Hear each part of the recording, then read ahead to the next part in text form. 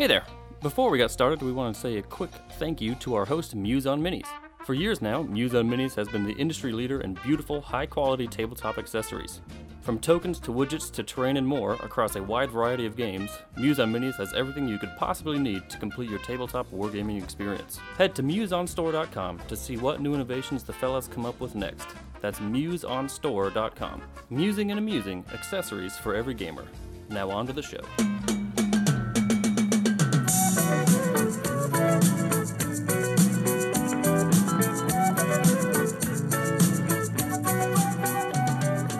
Welcome to Full Tilt. I'm Chris. And this is my co-host Jesse. Yep, yes. Thanks, Jesse. We've only okay, Nigel. We've only just started this. And we have a special guest today from another cast from Australia, Brian. How are you going, Brian? Good. How is everyone? Great. Not bad. Shaking off the rust as it was. It's been a while since we podcasted. Apparently. What a train I wreck. would like to say we've definitely had worse. True, we have. We actually do a retake on this one. But yeah, well, it's the four of us today. Apparently, Steve can't join us today. So, it's you, sir. And in addition, he did a cast without us, and obviously it was a cast on some topic that seemed really deep and philosophical, which I'm pretty sure Nigel was on. He's our inside man on this one. So we decided what we're going to do is do our own cast on list building and nonsense with blackjack and hookers. Yep. If spite isn't a reason to podcast, I don't know why Dark Guidance even exists. Because of spite. Legitimately because of spite and the C- rating on a sepulture. Which is utterly infuriating if you've ever played against a Mark II sepulture fucking thing. Shoots Mechanothralls. It was supposed to be good, right? It was quite good, yes. It was, in fact, very good with, Dark Guidance, in fact. And other things like, say, Scar One's feet. Oh, many feats, in fact. So we figured we'd talk today about, to start us off with, basically, not just necessarily list building, but more list construction, design, and refinement, as well as the things that, what you're looking for when you actually play lists in order to make better lists and improve your play in general. Things like, say, what are clock syncs, like things that just cause you to shit time and like lose it. Because it's all well and good to copy paste like the most dumbest circle list you can find, which has won literally every tournament it's played in, and then trip over your balls and just clock yourself out and feel like an idiot, and then go back to the forums and complain that Circle actually isn't that OP, and that Kruger Zero is just fine, guys. Just don't pay attention. Your stuff dies to everything. It's all balanced. Wow. Who said that? I don't know. Circle players probably. People on different Discord channels, definitely. I'm sure. They will not be named. You know them. You love them. You find them entertaining. Anyway, Nigel, do you want to just go over that list we kind of chatted about in the pre-ramble, I guess? A list of all the topics? No, just the one you went through, the 5 points. The things to focus on practicing? Yes. We can start there. Alrighty. Well, basically, a conversational thing with people in my social groups, just in person or online or whatever. It hasn't even really been a podcast. I mean, I think I've brought it up on podcasts before as a reference, but anecdotal experience I have is people who complain of I'm too busy, I can't play enough games. The games got too much. There's too many models. I can't know everything. I don't have time to put in to be a pro.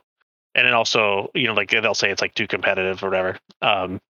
And then my eyes kind of glaze over when I sort of hear this. And then I was, playing recently and realizing that's just stupid. They totally. It's missing I actually had a bunch of points kind of on this that will hopefully come back to me over the conversation. But playing is there's so much things more important than knowing what every model release is, that it's you could easily be competitive if you just had like the core fundamentals. People don't even know like what the fundamentals is. Even if you talk to like a competitive person, a lot of times like they won't be like self-aware. They'll sort of like their focus isn't even on being able to play fast, unpacking your own army list, manipulating scenario, manipulating terrain, those like things. I think they just take it for granted that they know how to do it, and then you watch them play. I've been watching people play war table games, and I'm just like, holy crap, these guys are going to be in the WTC like this fall. Like this, my head's exploding right now. So also why you don't see a lot of podcasts talking about it, right? Because they don't think about it anymore. Yeah. I think it's just super important. Also, it actually, if you learn those first four things, you'll find that it starts to inform your listing. Like, Chris played Stalingrad, and Stalingrad's kind of tough. It's tough two ways. You have to, the onus is on you to play it fast because there's such a bunch of models you have to deal with. But also the onus is kind of like Madrak 3 lists that are spamming career warriors. It does force the opponent to response also have to deal with way too many models that are tough or whatever. So it's like, it's sort of like you're changing, it's almost like adding an extra scenario element, which is who can negotiate all these models faster will win. And that, which is an interesting, but like, if you make a list that, Stalingrad's an interesting one because you don't necessarily have to do meaningful activations with all of them. You can just like run and just get them in place and you don't lose out too much. Whereas like other lists you might take like that are like 2 units of Mage Hunter Strike Force and like a bunch of badass stuff, and you're just spamming a bunch of ret models, and then you realize, or like Legion could do it, or Khador players could do it with other stuff. Like they just can't activate. I mean, hell, I was doing it. I had like just 2 units of Doom Reavers, and I was having a hard time chewing through Grimkin. I was like, oh my god, this is a nightmare. 2 units of Doom Reavers, right? Those are rookie numbers. Like, what's going on? Yeah, it's like 13, 14 models, and I'm chewing through 2 units of whatever those stupid Pumpkinhead dudes are, and I'm just like taking like half-hour turns. Douche rots. Douche rots. Yeah. And like learning a gun line usually feels longer to play through than running through a melee army. Yeah. The most powerful rule in Stalingrad, and by far the best rule, is combined range attack. It's so good. Like, it saves so much time. Just do a 6-man C-Rat with your rifles, just fucking pick some dude and shoot him in the face. Your Winterguard infantry, just C-Rat everything because it's say all the time. Like, set up your really nice sick charges and sprays and whatever, but the best thing to do is just, generally speaking, turn by turn, pick a model, C-Rat in the face. It means that you're probably rolling anything but double ones to hit it, and you're rolling a bunch of damage to kill it. Your main clock drain then is just adding up the numbers quickly. And then telling your opponent, because they might not believe that your power is actually 17, 19, or whatever number you say. Right? Mm-hmm. Yeah, just treat the unit like a solo. Basically, like a amorphous blob of a solo, yes. It is actually a thing, because it is actually a good point, is like, one thing with practice in general is that your practice should be able to carry over to other lists. So you learning to unpack 2 units of Doom Reavers, congratulations, Nidal. If you are able to streamline that, you can now do that with 4 units of Doom Reavers, because you know what they sort of do. You can do it with different casters, because say your caster adds something to that dynamic, you know how that changes things. So for instance, what were you playing the Doom Reavers with? Old Witch, right?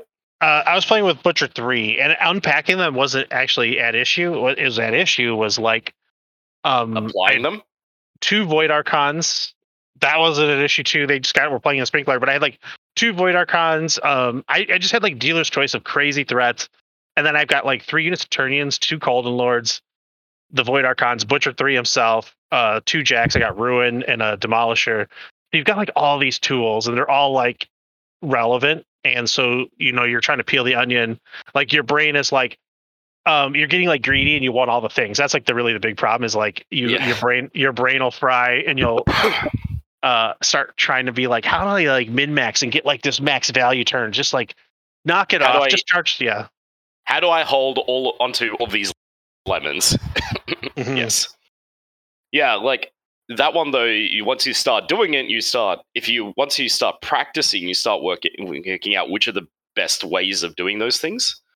what are your actual failure points? For instance, like you just say throw your Doom Reavers in there, you get what feels like an optimal activation. You turn around and look and go, actually, I didn't have to do this part. These models would have died if I just charged them with Ruin. Ruin would have been safe because Butcher's right behind him. So even if Ruin dies, right, you've got Butcher to clean up. And if Ruin doesn't die, you're in a good spot. And then you're thinking to yourself, like, fuck it, I needed these Doom Reavers sitting in this zone over here so I don't fucking lose on, like, I give up a cheeky scenario point. We can end this game faster. Yeah. Yes, a lot of the practice, like, people go into a lot about what's in the list, like, in huge details. And look, sometimes it does matter. Like, it is kind of important if you're playing against, say, a Thamurite or a Death Archon to play against it and know what it does. Okay, cool. Keep up with the local meta. Know that if you get in threat range of, say, a Warp Wolf, you're probably going to lose the model, but also, like, how do you effectively counter it? That sort of thing. But that Warp Wolf could be anything. It could be a freaking, I don't know, Kozloved, Furied, gang-fighted heavy with approximately infinity damage and infinity armor and whatever, right? It changes. It changes based on faction, it changes based on time of day, and changes based on meta. Like, sometimes, honestly, a skinny boy, a Skin and Moans, does roughly what, like, a lot of circle heavies do in a very similar fashion. You just gotta, like... But the practice you'd have against said circle heavies is applicable to when you're also playing into other things. Mm-hmm. And I think also, obviously, there's differences between how do you play into infantry. I think, though, one of the big clock pressures that people don't necessarily think about a lot is how do you deal with specific problem situations, like either when you get jammed by different things, or when you have to use your units suboptimally, and how do you do so? Because that's when people start tripping over their balls, and then they fuck up on clock, and then either that translates into doing suboptimal turns, which cause you to lose, or at least get wrecked, or that translates into eventually figuring it out, but burning so much clock time that you start putting yourself under more stress. And look, you don't have to optimize every activation. That's one thing I think that people should realize, is that you are playing, at the end of the day, a dice game. It's a dice game with a lot of control, but there's going to be swings and roundabouts. You're going to have that time when you charge something, and you're going to double ones a couple of times. You're going to have that time when your mechanic charges a heavy and kills it. Like, it's how it goes. But you have to be prepared for basically, like, you've got a certain amount of, like, flexibility in this game. I mean, an hour is still quite a long time, and it's obviously longer in War Table. It's like an hour and 15. So how do you optimize and using that time in order to make sure that you have more flexibility with your activations, especially towards the later parts of the game, or when you need it for the big critical turns? Yeah. It really is like a full circle thing. So it's like you start out and, like, playing quickly is the most important fundamental skill. And then there's sort of unpacking your army, knowing how it's going to traffic as the game goes, with scenario and terrain in mind and all that stuff. I think that's like the second most important, because you could have Butcher 3 if he can't actually get to, if stuff's in his way, he's the most useless model on the table. But, like, then there's the scenario and terrain play, and then, like, your list building. But then your list building will come back around and speed your clock up if you've done it right. So yeah, it's weird. Like, they are all interconnected, but the thing that so for speed clock, and I'm horrible at it. I go in the tank more than basically anybody I know, but I do have moments where I get, like, in Ultra Instinct, and I just, like, play really fast, and part of that, where I know I'm feeling it, is I feel comfortable. I'm in, like, kind of a zone, and the first thing that's happening is, as the opponent's kind of wrapping up their turn, I'm looking at, like, the low hanging fruit stuff for my turn right away, and I'll just do it. Like, the first thing right out of the gate, I'll be like, I've got this, like, void, a void elemental charge, or whatever. Void Daddy. Void Archon. Void Daddy, yeah. I got a Void Daddy charge. He's going to do this. He's totally independent. I don't care where he winds up. He's going to go and, like, teleport to the flag after he's done killing everybody or whatever. And I'll just do that right away. I'll just do all the like stupid itty bitty stuff. Grigorovich is going to go over and buff these guys. It's like and shoot his old gun at something random. Like anything that you can just like get out of your head, make your turn like 5%, then 10%, and 20% smaller.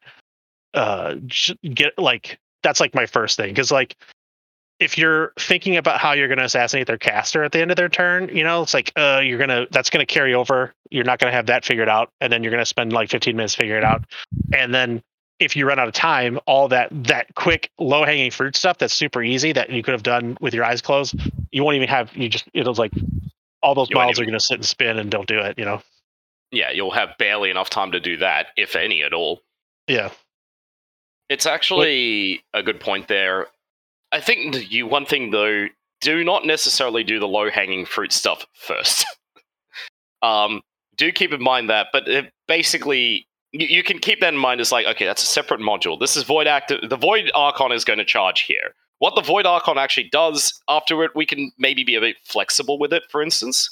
But maybe we do him later because we want Doom Reavers going in first or what have you, or if we're playing some other list because, we can play more than, like, say...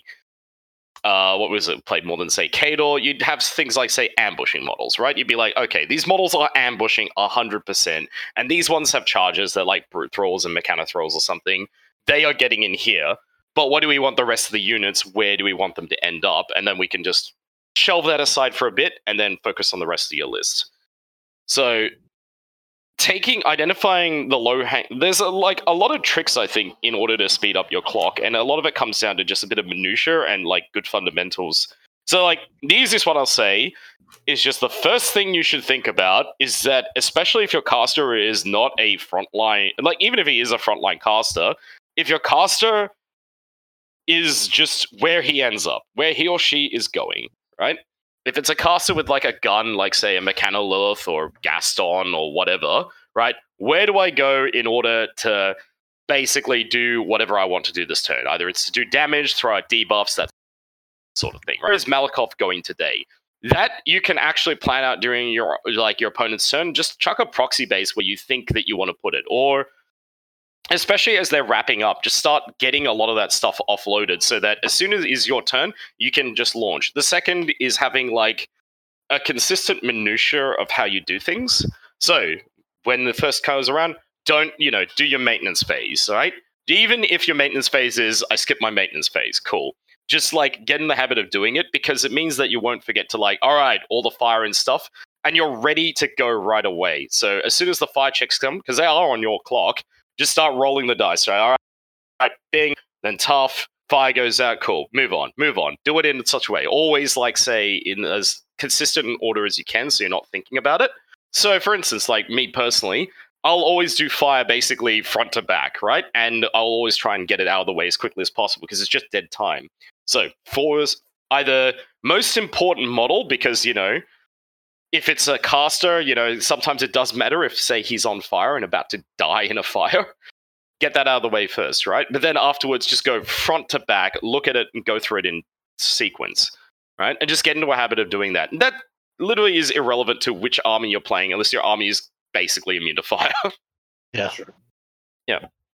Then after that, just put your whatever objective buff you want on there. Like, on a physical table, I find visual keys are really helpful because they remind you to do stuff. So, like, if there's an objective marker, just put a little token on it which has whatever buff it's got. True Sight, Pathfinder, the weird concealment thing, the no touchy objective, Anchor, right? Just have that on there, because otherwise you're going to go halfway through your turn and go, oh, fuck, and then realize that you've forgotten it. And then what? Okay, cool, great. Yeah, that's the thing. I see a lot of players... everybody's pretty good sport about it on War Table, but I see it happen a lot is they forget to use the first thing that is just universal is they forget to use their objective buff, and then they've got to like mid-turn sheepishly go, oh, he's supposed to have, and then the opponent usually is like, yeah, fine, whatever, and then there's the War Machine players are constantly forgetting to like do power-ups, so like they go in the tank. They think for 20 minutes about some stupid assassination run, and then they'll commit a jack, and then like, oh, I've got like 2 less focus than I was supposed to have. And it's just like they forget to focus allocate. The classic, or the other one, which is used to be the thing of like you get halfway through your turn, you get like 2 activations into your Horde's turn, and you forgot to read Fury. Yeah. And then you're like, well, if it's a serious game of like, you're gonna have to make all those frenzy checks. I'm sorry. Yeah. Or even if you roll it back, like here's the other thing: even if you roll it back, you've still just wasted all this time. So it's not like your opponent isn't getting a net gain out of it because of you fucking up, right? Yeah. And now things like say Fury pulling and that sort of thing, you'd want to have a plan going into that, and you can utilize your opponent's turn to plan that out, right? Like if you've got excess Fury on the board, where is it going? If you've got insufficient Fury, are you cutting this turn and for how much?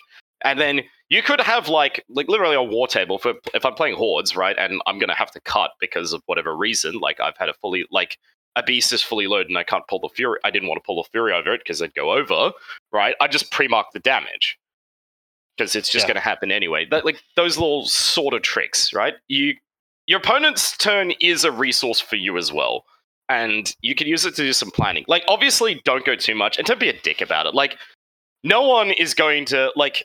If you put like approximately 10 proxy bases during your turn, especially while I'm trying to get into stuff, that's kind of like, come on, man.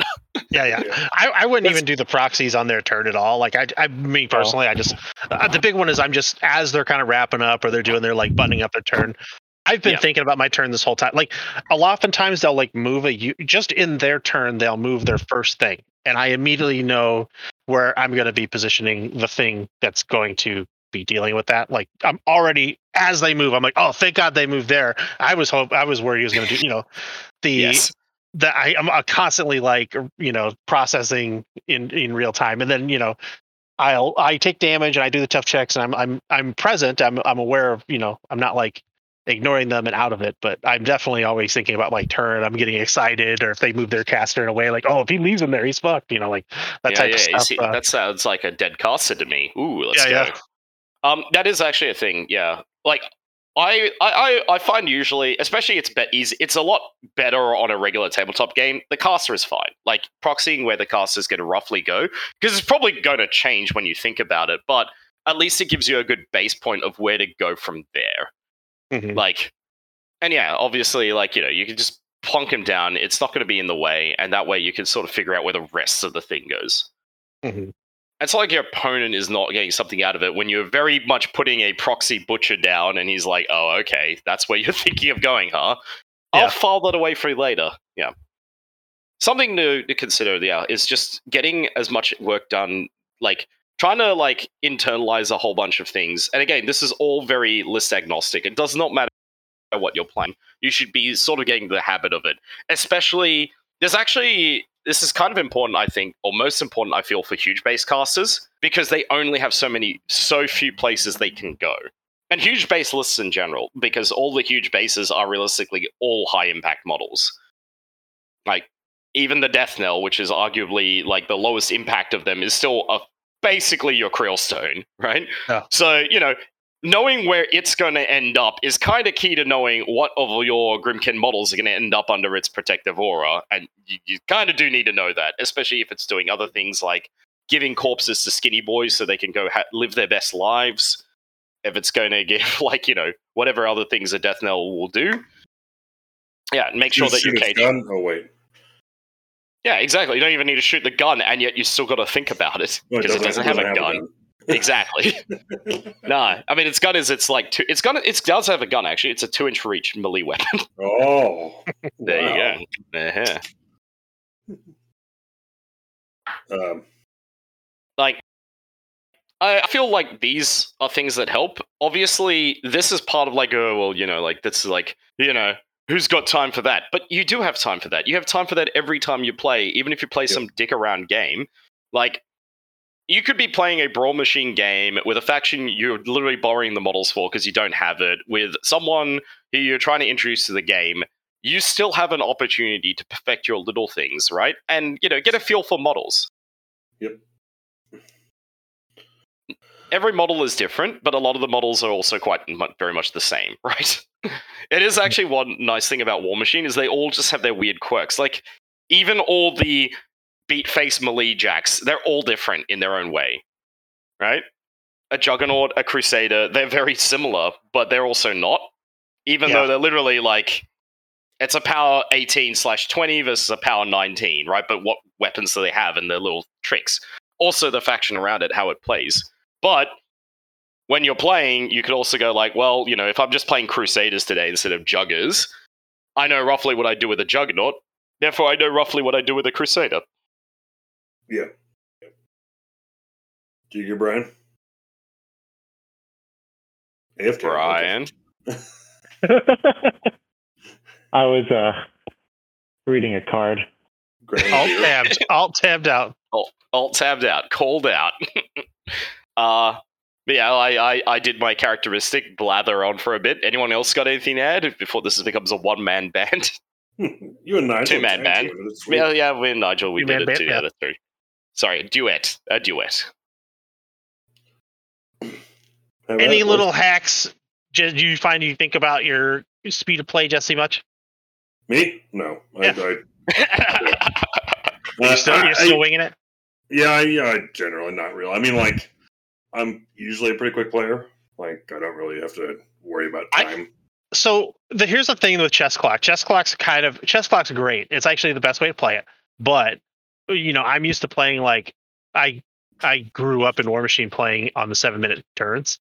Yes, you know, so you had like 7 I was going to bring that up earlier, actually. But yeah, you zip up your turn entirely different when you just know you only have 7 minutes. It's like, I got to have 60% of my non-essential shit totally done within like 1 minute, so I've got the rest of my 6 minutes plus my extension to do the meaty complicated thing. And then like that carries to chess clock. Like if you actually can keep that mentality, it'll serve you well in a chess clock. The problem with chess clock is that people are like, all right, I've got 45 minutes to like think about how I'm going to do this assassination, and they'll waste like the full 20. It's like, okay, so your assassination's 1 point short. You pass the clock. You have 4 minutes left. He's literally going to just, you know, assuming he doesn't kill you in return. Yeah, he's gonna just all he has to do is flip the clock and just move defensively away, and then you're just dead. It's there was a podcast a long time ago. I don't remember. It might have been Muse, or who knows what. But they talked about like when trying to get better at a clock.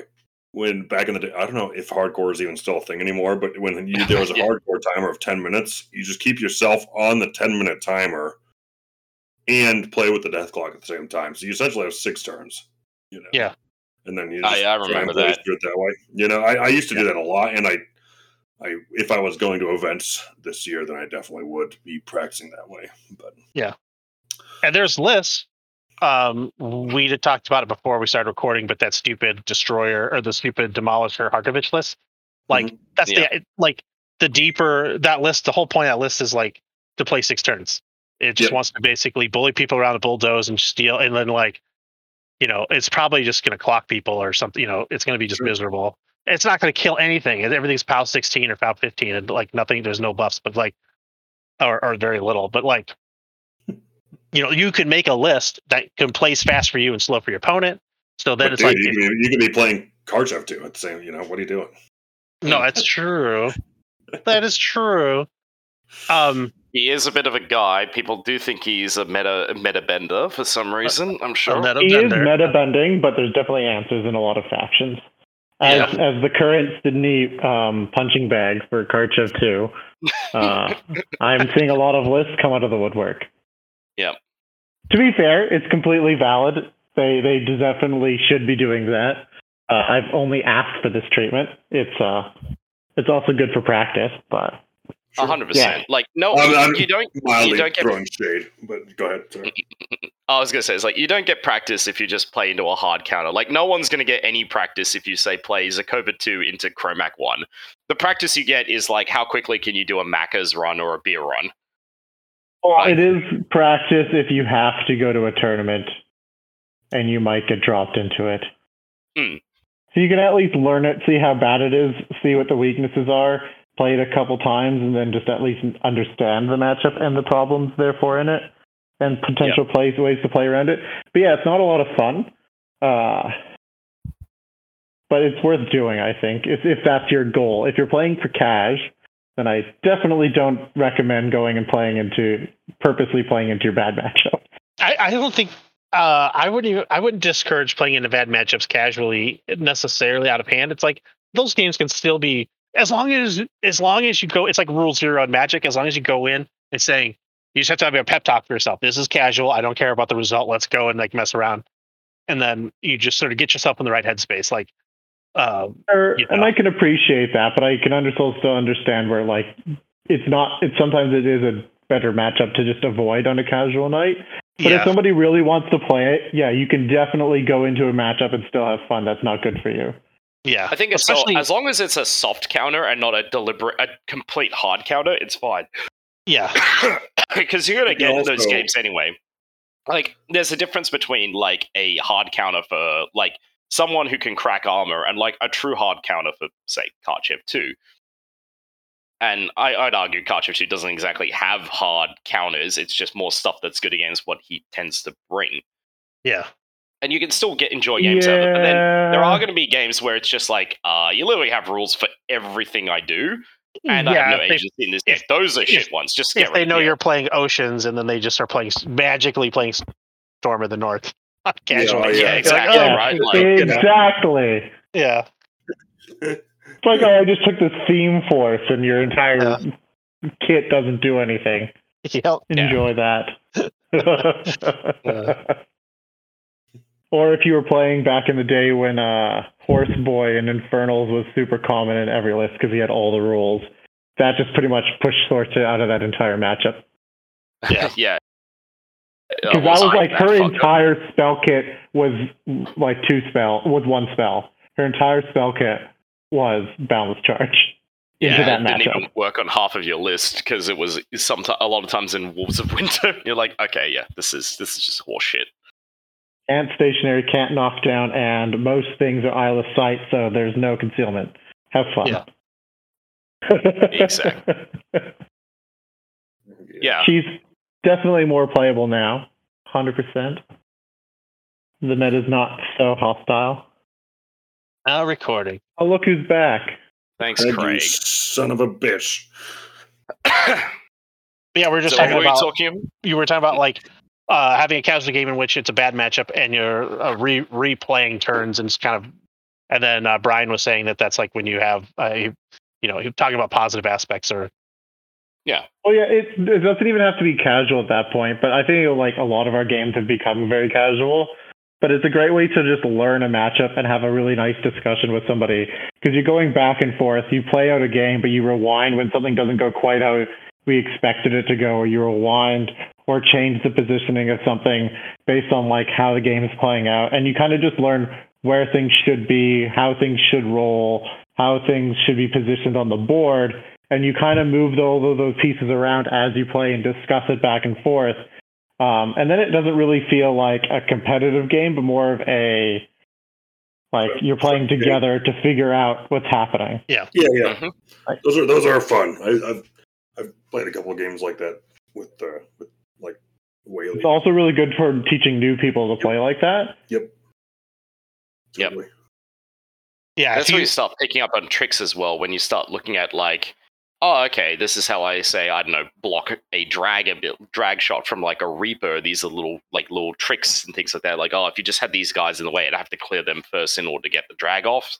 Yep. Or the obvious one, this is where you should be putting your caster to avoid this particular gotcha. 100%. All right, let's rewind because, otherwise this is just like a dumb game. And I've had tournament games like that where we just play out the game. I point out where the game's about to end. And then after the game's over, we just rewind and continue playing because we have how much more time on our clock. And that goes both ways. Yeah. Sure. Yeah. Like a game doesn't have to end just because it's over either. Yeah. Mm-hmm. So I would just recommend to anybody who is like, if you're if you think that you need to put in a ton of time to learn everybody's stuff, when you do play, if you're still playing, you haven't quit yet or whatever, you're not, just try to, in a losing game, if it's not for a tournament, just time out and be like, hey, can we like rewind and do, whatever. And most opponents are actually super cool about it because they want to learn stuff too. Also, the longer the game draws out, like if you walk into Assassination Run, honestly, most players aren't excited. They didn't go into that game being excited about a stupid assassination run. Like, even if, it's like they built a list that wants to like table you. So like, Yes.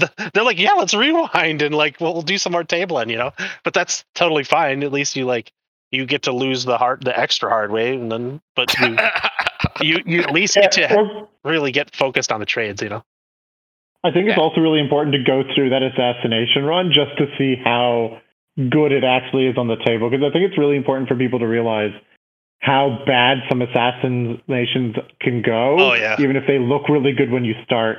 So I think it's important that people do play them out and then rewind afterwards, because you might find that it was completely not worth doing, even though it looked really good when you were doing it in your head. I think at least 3 games in Adepticon that I just sort of casually observed was guy going for an assassination run, not getting it, and then basically having a meltdown of like blaming dice or whatever. And then, you take the calculator out and you're like, dude, that's you got there with like 2 attacks left and he was on 1 focus and like he had like 14 health, like that was like a 15%er. And also he had to hit twice and like, I was like, well, is this sometimes the things that people complain about? They think that, it's just like it goes the other way too, right? Yeah. Because you also might play into one that you realize is a really, really good assassination one, and your dice might just crush you. Because we have one player here in Sydney who will almost never take an assassination attempt because he knows how bad a failed assassination run can go for a game. You might look like an 80% on the table, but 20% of the time you're going to fail that run, and that's the end of that game. When he knows he can play a solid game for the rest of that game and come out on top, because he knows he'll play better at attrition than going for a 20% chance of failure early on. Yeah. That said, since we're on the topic of assassinations, I'm going to say something that's been a bit counter to a lot of War Machine logic for the longest time, especially the things we've heard on podcasts. You should recognize when it's best to go for the assassination because of things like clock. Yep. And it's really important. You can't just, like, as much as I love said person, like it's Frawley, I'm guessing, right? 100%. Yeah, 100% Frawley. Like, to be fair, like, in Frawley's credit, like, that's never going to be the case, right? Frawley will I've only seen him clock literally once, and that was when he was playing an off faction, right? He designs lists deliberately so that he doesn't clock, and he'll play the long game. But not everyone has that luxury, and also not everyone is going to end up in a game or a matchup where that's going to be possible. So sometimes it's actually worth looking at an assassination run, not on its raw percentage, just straight up, but on its percentage of you winning the game right then and there versus you being able to win the game despite your clock pressure. Because one problem, right? 100%. One thing with assassination runs is that when you go for the assassination run, unless it's one of those like accidental assassination runs that doesn't really cost you anything, almost inevitably it's going to be your last turn. Right, they're almost always all in, and therefore your clock ceases to become a problem. You don't now have 45 minutes to play the game, you have 45 minutes to plan out a turn. And so get it right, get it as good as possible. And yes, you need to practice, because sometimes you're going to be put in spots where you'll have to go for worse assassination runs, possibly with the same caster, with less clock on your side, and be able to recognize when that's like what steps you should be going through and how. Because almost every list, even the same caster, because of the way things work out, almost every list will play out that assassination differently. Because there are 2 components, realistically, to almost any assassination run that your list provides. One is enablers, things that make it more likely to go. That can be things like, drag, getting the caster out there. But it could be also things like, dice fixes, random support stuff that you need to do, like, puppet strings is like everyone's best favorite one, because it really cuts down on your your chances of flubbing things. Yeah. And second is also what attacks you can get on there, and that is 100% list dependent. Right? Sometimes you got Mechana Lilith and she's just going to shoot you, cool, whatever. But again, what beasts are there? Is it an Archangel? Is it Ravagors? Right? Is it those virtues? Are you able to what things can you apply there? Can you get the corrosion on well, I mean, you get the corrosion on with virtues are a bad example. They just do the corrosion themselves. But how do you deliver them there, and what tools and mechanics do you have for it? Things like that. I mean, if you want the Kador perspective, like there's a very big difference between trying to assassinate someone with, say, Winter Guard Command and assassinating them with Warjacks or assassinate them with Armored Core. All the attack profiles are completely different. And how you pull off that assassination will rely on very different tools. But Your cast is also.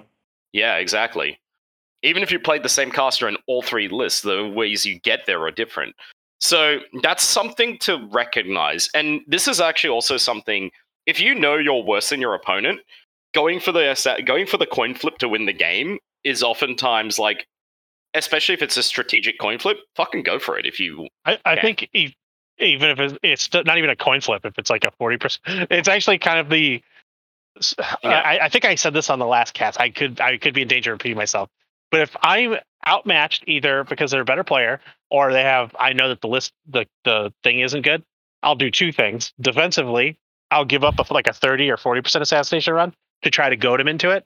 And then conversely, if I see a 30%er, I'm going for it. Like I'm going to try to give the percent that they go for, and I'm going to take it. I'm going to take it right back because those are both probably my best odds of winning the game. 100%.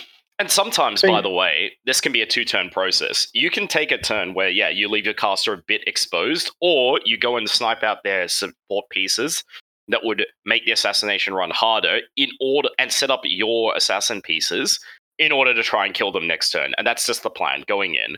And look, this isn't necessarily because you're running into Jake Van Meter at a tournament and, you're like, oh, I can't fucking beat this guy. What am I going to do, right? Sometimes it can be because you do play to Jake and you're playing a decent game and then he just gets a good turn of dice spiking and kills something that, quote, he shouldn't, right? It happens to everyone, right? You get your Colossal, you get it charged by one heavy, and between the heavy and random gunshots, your Colossal gets killed. And you're thinking to yourself, fuck, now you are the dog in this situation and you've got to figure out a way to get back in. Well, first of all, it always helps to be prepared in advance in the event that happens. But that's, not always possible. I mean, we don't just say, like, prepare for literally every outcome. Otherwise, you'll just basically clock yourself on turn 2. But that's the kind of thing you need. Plan shovel. Yeah, plan shovel. Plan shovel. Best plan.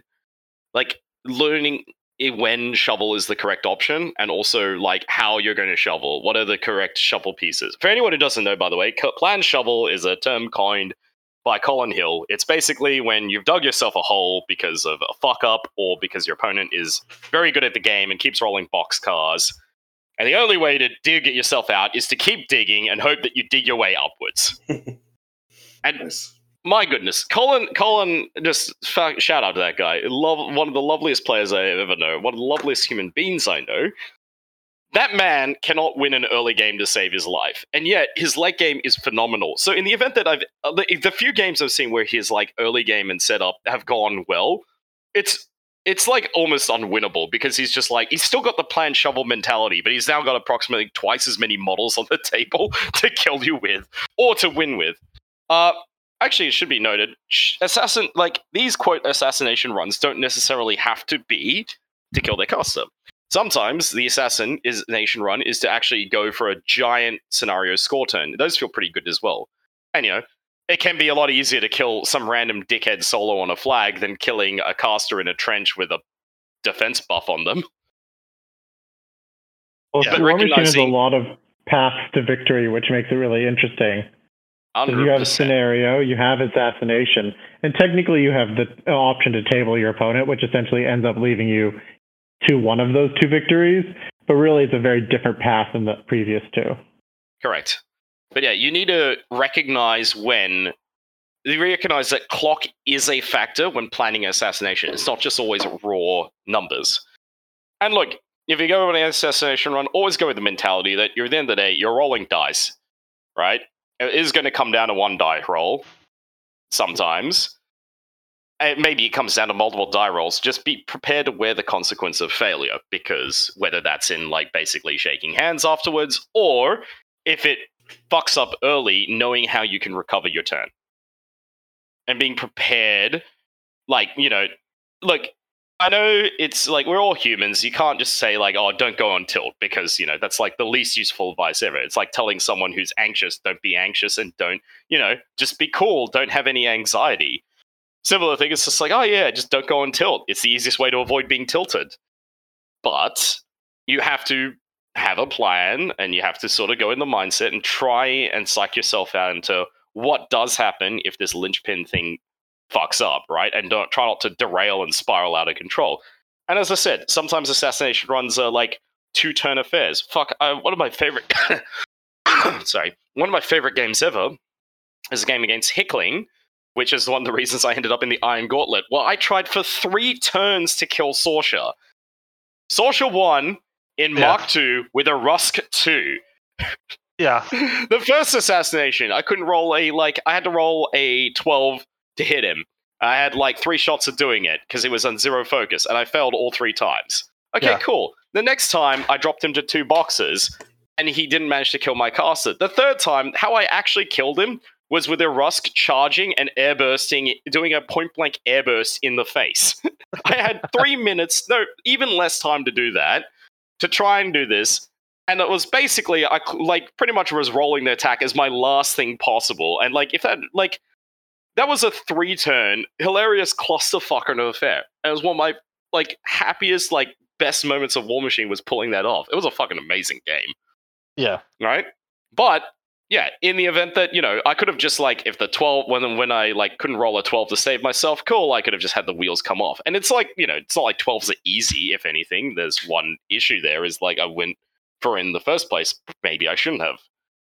Right? I had a stretch of War Machine where, totally. The 12s is that's asking. I used to think that I couldn't boosted roll 12s, by the way, not regular 12s. Obviously, I used to be pretty convinced I couldn't hit boosted 11s or even 10s or 9s, especially the behemoth, where it's okay, here comes the behemoth. He needs to roll 9s, boosted, and then I'll just fail both. It was God, I hate the behemoth so much. Yeah. But it happens. Just be ready for it. And for instance, that particular run there with actually even going for the 12s, I had actually nothing better to do with that Juggernaut. It was a Mark II Juggernaut, of course. So I had to hit a Sorcerer with Windrush. So that's 12s to hit. And yeah, things like that, right? Cool. All right, it failed. What happens next? Right? The game's still going to go on, and ideally, you're going to have ability to recover somehow. And knowing when to flip out of that all-in mode, try and plot for the next turn. But yeah, it is one thing that I reckon you should consider is basically whether that next turn is even going to be possible, and plan your clock allocation accordingly. And it's also, it's getting easy. It's both easier and harder to assassinate casters as the game goes on. It's easier because you're peeling away more of their pieces to protect, and there's just less shit on the board, but it's harder because a lot of your support star stuff starts getting taken out, or the amount of attacks you can get onto said casters start getting cut down quite dramatically. Yeah. I've seen people that go for assassination runs and then either, like you said earlier, you got 3 shots at a 12. Well, you miss, 2 of them, and then they just scoop it up right away. I think that is also a terrible mentality or way to do things, just play the game out. There's still chances to win, unless it was your caster going in, obviously, then, it could be bad. Yeah, you could probably scoop or just give them the satisfaction of pulverizing your caster in. Well, if you didn't have to send your caster in and you have, you just sent some pieces in, then you still, obviously, there should be some game to play. But there's been a lot of people that I've seen just oh, well, it didn't hit the boosted 10, I scoop, Yeah. So I'm oh, okay, well, I just don't think those games are not very, they're not very satisfying as a player. Let's just play the game out, like I said, just get the practice in. I don't know. Yeah, pretty much. And also, you're going to learn more from games where things don't go to plan. And how do you try and pull off a miracle using what garbage you've got left? And that's when you start looking at cards and oh, all right, I need to clear this model, but I also want to get Papa Strings out there. So fuck it, my Colden Lord's charging, and we're going to trigger some fucking Battle Wizard, baby. Let's go. Right? We're already way behind. We really need this. Or fuck, I need a couple of things to go right. Because yes, you are going to get in situations where, you want to do things cleanly, but there are others where you have to recognize where the correct play is just to go balls to the wall ham, take the risks because you're not going to win anyway. Fuck it. The 30%er to get this thing cleared, go for it. Yep. Right? Yep. Because that might be basically what you're down to, especially when this typically happens in a lot of assassination runs when you're starting to try and clear models to get a path. You will find that there's something goes wrong. Like you miss snake eyes an attack roll, or you basically like something you fail to kill like a UA, you leave it on like 2 boxes and you're running out of attacks. That's when you're starting to look at like things in your list that basically will get you like what kind of wacky rules are you doing to get there, or you're starting to do things like shooting into combat, right, with models that can't really contribute to the assassination anyway, so fuck it, they're going to go for some box cars, see if they hit and get the kill. Yep. Like you guys said, shoveling, you're like digging yourself out of the hole is also it's one of the funniest, if you pull it off as well, it's such a good mental thing as well, because if you pull off a stupid planned shovel, like you've already mentally written yourself out of the game, you're going for the Hail Mary. If you actually get it off, it's just like 1, massive emotional damage to your opponent, and 2, massive emotional reward to yourself. Yeah. Yep. I agree. I had another point I was going to bring up, actually. What was it? Well, this one was the topic overall. The overall umbrella of the topic was the focus on, if you want to play War Machine, be it casual or competitive, and enjoy yourself. Like, you realize that there's like the aspect of training, so speed clock, unpacking your army. We haven't really talked about scenario training. The unpacking your army kind of turned into assassination runs and evaluation of tactics and all these other things. But like scenario and training we don't even have to go into. But then it's like the list building. The other things like, oh man, I wasn't prepared for Karchev 2, like they were just like, I can't be ready for Grimkin, or I can't be ready for, and it's like most of these extremes, like I'm using air quotes on extreme, but like you're gonna run into, like, there's nothing extreme about Karchev 2. Like you could run that's a triple colossal list by Harkovich, or it's like there's a variation, a derivation of it that's similar that you're gonna run into, whether it's like Black Industries, Jack Spam, or like it's not that far off from something you just might run into in the wild anyways. So it's like, stop focusing on like, oh, I can't beat, like everybody just distills things to like the meta, and I don't want to have to like constantly be apprised of the meta. You do, because your average jank lord is probably going to be bringing something that's slightly off the rack on Friday night. You could just as easily walk in as ridiculous a matchup problem as any tournament in any casual game, because that's just the way the game is. Like a lot of people is a fundamental building block of ever since like 40K of like, take something that's ridiculous, and if there's no field allowance for it, fill out my sheet with it, and then welcome to the problem city. And then it might not be it might even be Karchev. It could be Bradigus or whatever. Like it's you're gonna go run into that one guy who's just like, I want to play. I want to play Vlad 1 with every clamjack I can get my hands on, and then be like, you are going to have to be like, this is, no one plays this, but I need to like have an idea of how to play into this. Yeah, and that has I need to make up. Yeah, literally nothing to do. Like no opponent is going to be like no forum website is going to have like, oh, this is the hot thing tearing up the meta is Harkovich clamjack spam. But you are going to have to actually think about what your plan is for Harkovich clamjack spam when you run into it accidentally. Yeah. And if you get that correct, you're going to find that you're accidentally okay into the Karchev matchup. Like, yeah, correct.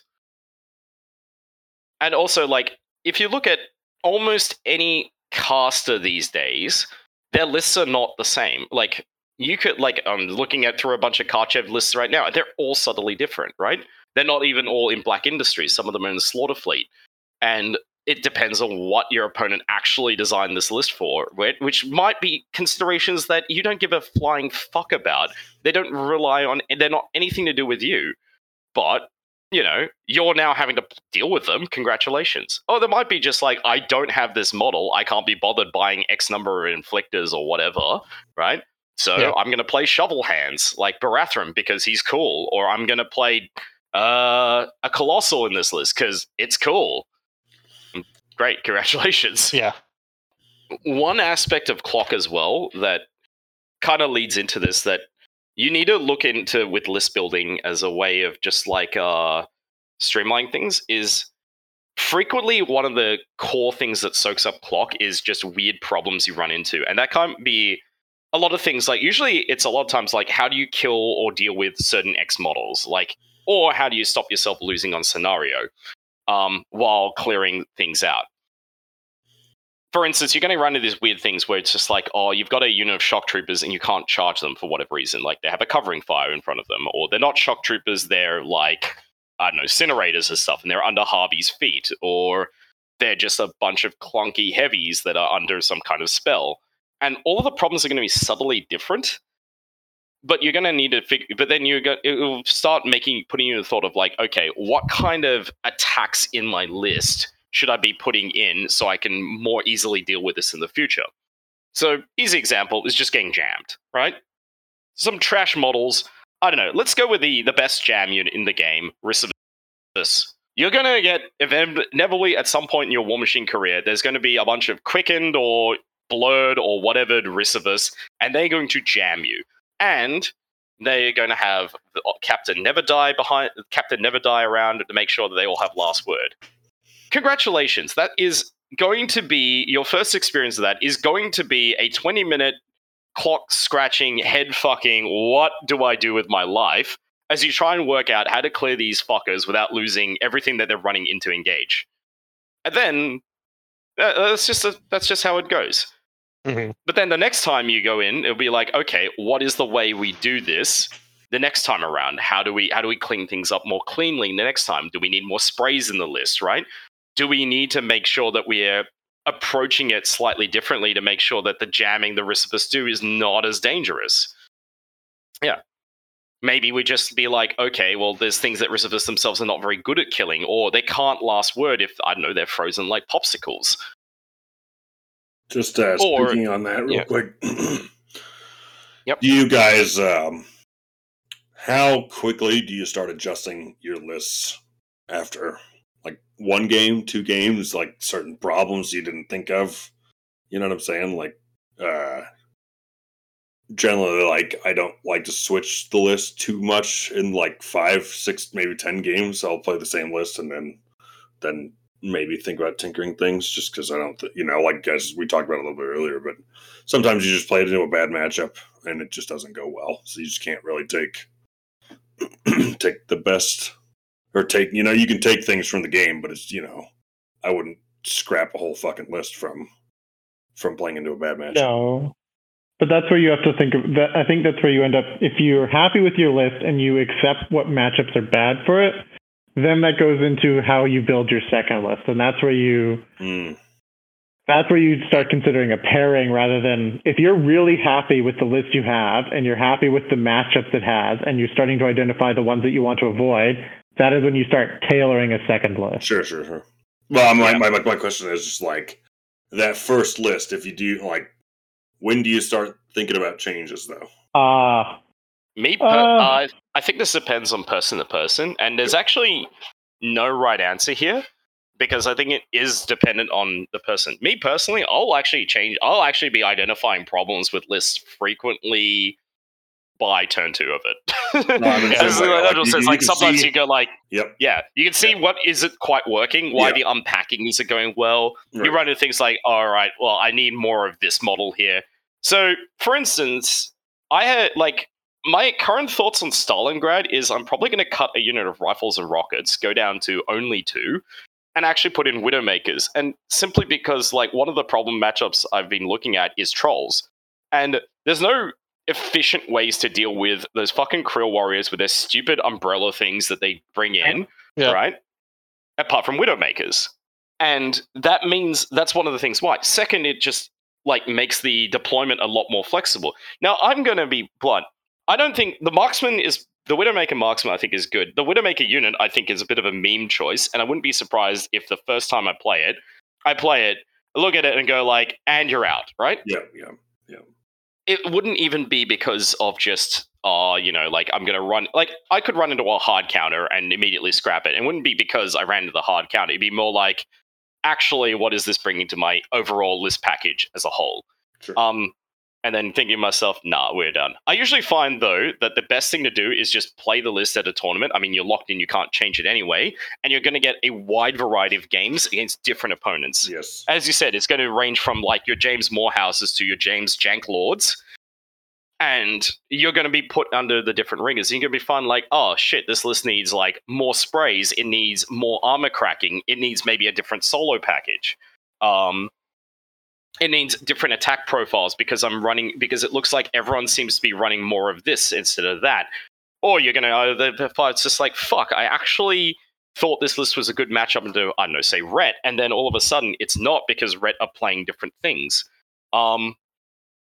This is also something I find it's good to try and cut pieces you think are linchpins to see just how much of a linchpin they actually were.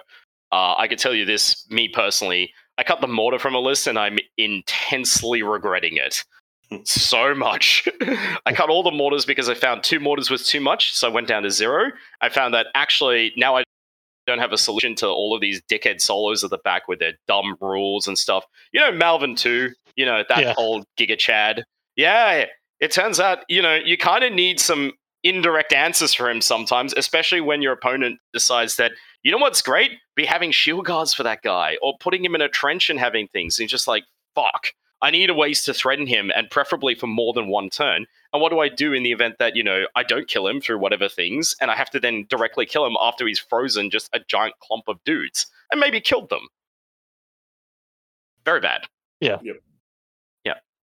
So that's the kind of things there. I think it is dependent upon, though, what list you're playing specifically, but a lot of the changes can often be more things like the details. Like, honestly, a lot of Karchev lists I played went through changes in terms of the Jack loadouts, right? But they're still going to be ostensibly the same list, right? It's a bunch of heavies and the support stuff. Mm-hmm.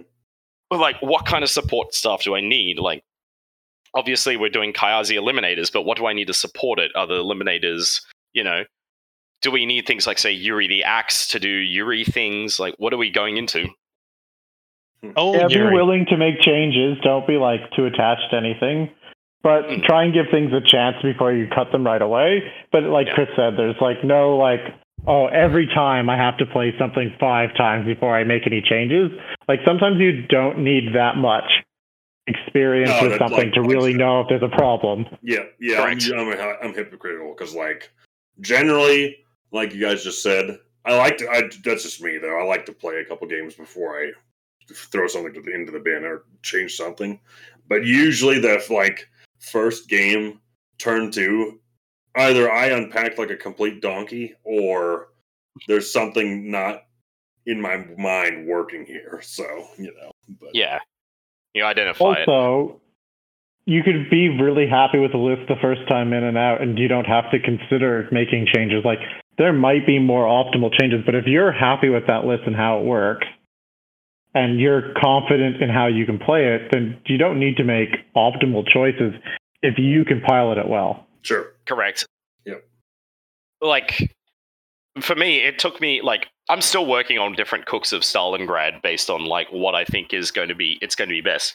However, it took me all of 2 games to find a Karchev 2 list I think is not just good enough, but probably just solid. And I don't know if I'm having a hard time veering away from it. If we are, it's going to be for minor things. I've recently made a pretty big change to Karchev 2. Oh, yeah. What is it? Which is? Putting in cost outs. Oh, yes. Yeah, that's the one I was considering. How are you finding them, by the way? They dictate a lot, because Karchev has a very simple tempo based on his game, because it's very straightforward. You're throwing a bunch of heavy jacks. I found that the sniper boat whatever version you take in that list is not very effective, generally speaking. People put a lot of effort into killing those models, but I find when they do live, they're still not like the 6 points that you pay for them. But I found the Kazi just changed the entire tempo of the game because they come in on really weird angles that require the players to then completely change how they approach a Karchev list, because they can't just present their front arc and threaten. They have to be aware that this thing from the side, from either side, could come in and completely take off a heavy. I had one unit of them take a third out of a Blightbringer in my last game. And I had a second unit that could have come down, and so then he had to dedicate an entire unit of Warmongers from his assault on my heavies to go deal with that like single unit of 6 men, because he can't leave it in his back line shooting out his Blightbringer every turn. And I feel like that's a big tempo change, and things like that are worth testing. Like, even if Karchev is like put more Jack into your front line, doesn't necessarily mean that's actually the answer to how that list should run. Yeah. Because there are different ways you can affect that list overall by looking at the other tools that are available. Yep. Wow. So, Chris, if you're thinking about it, I would try it. Oh, 100%. That's one thing I want to do myself. I also, where was I going to say? Yeah, like there's oftentimes, first, with regards to changes, one thing just get out of the way is that certain lists are difficult to change because either they're in limited factions and thus they have less choices, or their themes are just naturally restrictive. I mean, the easy example to me is basically Exalted in Scorn, right? Like, you really have only so few changes, but the list itself just kind of works, so who cares, right? Just pick whichever flavor you feel most comfortable. Like, I know your old Scorn Cook, right, was the, like, double Aridus and the Mammoth, and it's same, but different, right? But yeah, there's others where there's a lot of minutia, and it can be surprising because you'd be like, oh yeah, as you said, Karchev, heavies, go smash. Whereas in actual fact, it's like, heavies, but then you add this second package, right? And there might be a time which dictates that for whatever reason we're bringing old Grim out of the closet once again to go rain some terror, because that's apparently we need that kind of ghostly sniper boy again. Particular solo comes out of the work that needs to be removed from a certain amount of lists. Yep. Like, if Hermit's not as like relevant as he once was, but if he ever came back into like being in almost every list pairing, then having old Grim and a marksman is super useful, because it means you can almost, as long as there's no shield guards, you can almost guarantee that that model will die in 1 or 2 turns. Even if there are shield guards, you're having to force your opponent to dictate so much to protect this little dickhead, right? Yeah.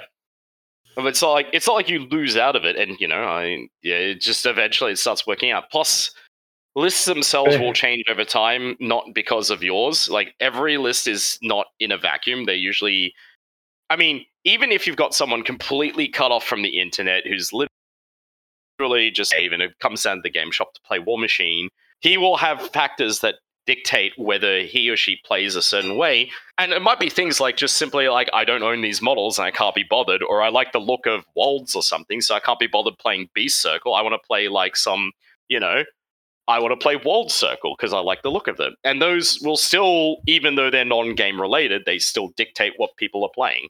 And if like everyone starts playing Kruger again, or like they play Wormwood, and they start spamming Stranglehold again because good old Stranglehold. Like, one of the things I've been looking at is like Circle started, like, Wormwood's probably one of the best counters Circle has, if not the best counter to Karchev 2, because Karchev 2 just really doesn't like being Stranglehold because he's not really running Colossals. This is especially true with the Kador version, right? So do you just bring back Orin Midwinter again to be like three lots of no fuck off to Stranglehold? Maybe we do.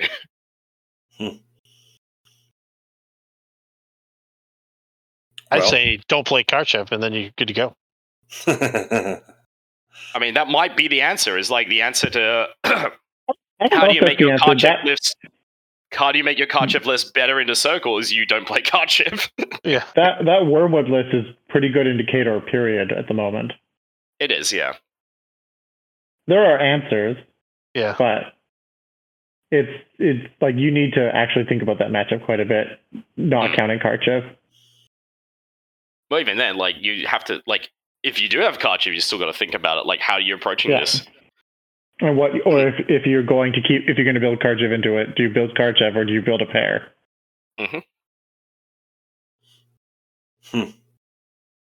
Brian, Don't play you're off. Karchev. You played Infernals at CanCon, right? Yeah. Just not happy with that at all. I was playing Zadaroth and Lucas. Uh-huh. And Lucas is very good, and Zadaroth is very good. But Zadaroth required a lot of extra effort, I found. Like, she has an amazing spell list and an amazing feat. But, like, getting the trade to work correctly, I found, was incredibly infuriating.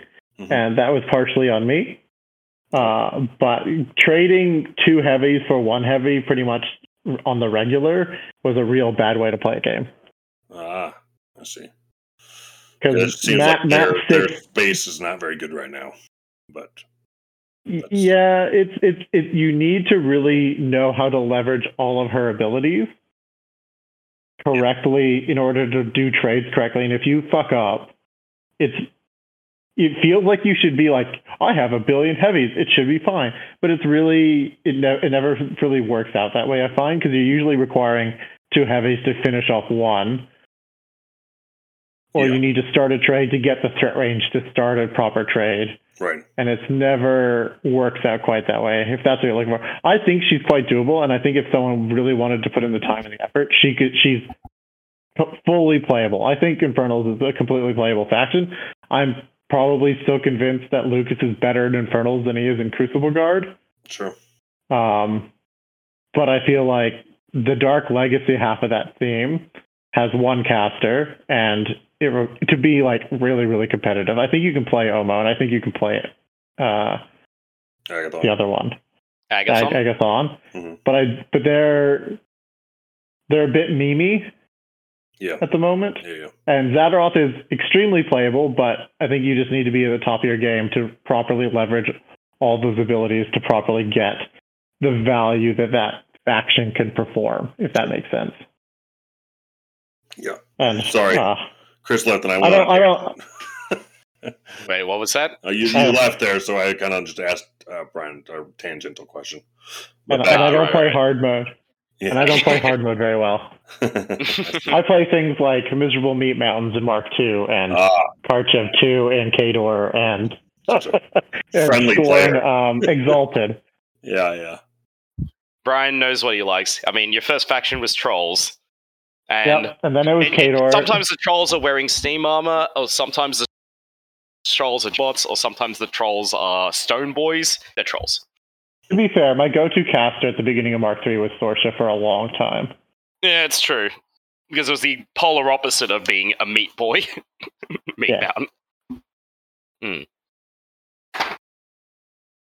Yeah. But I think Infernals is playable. I was just not that happy playing them. I was winning games, I was losing games, but I could see how much effort it was going to be. And then I also considered how heavy it was going to be to take to WTC, considering like all of those models are partially made of metal, and I have to travel across the sea. And there was a period where I was planning for it to be like a month-long trip, and I was like, I'm not carrying every heavy and every like 8 heavies of the crabs, and then like 2 or 3 of the spray, and then 2 or 3 of the snake, just so I could make sure that I always had the heavy or light that I needed for summoning in any particular turn. Right. That was not going to happen. So that was another reason why I dropped it.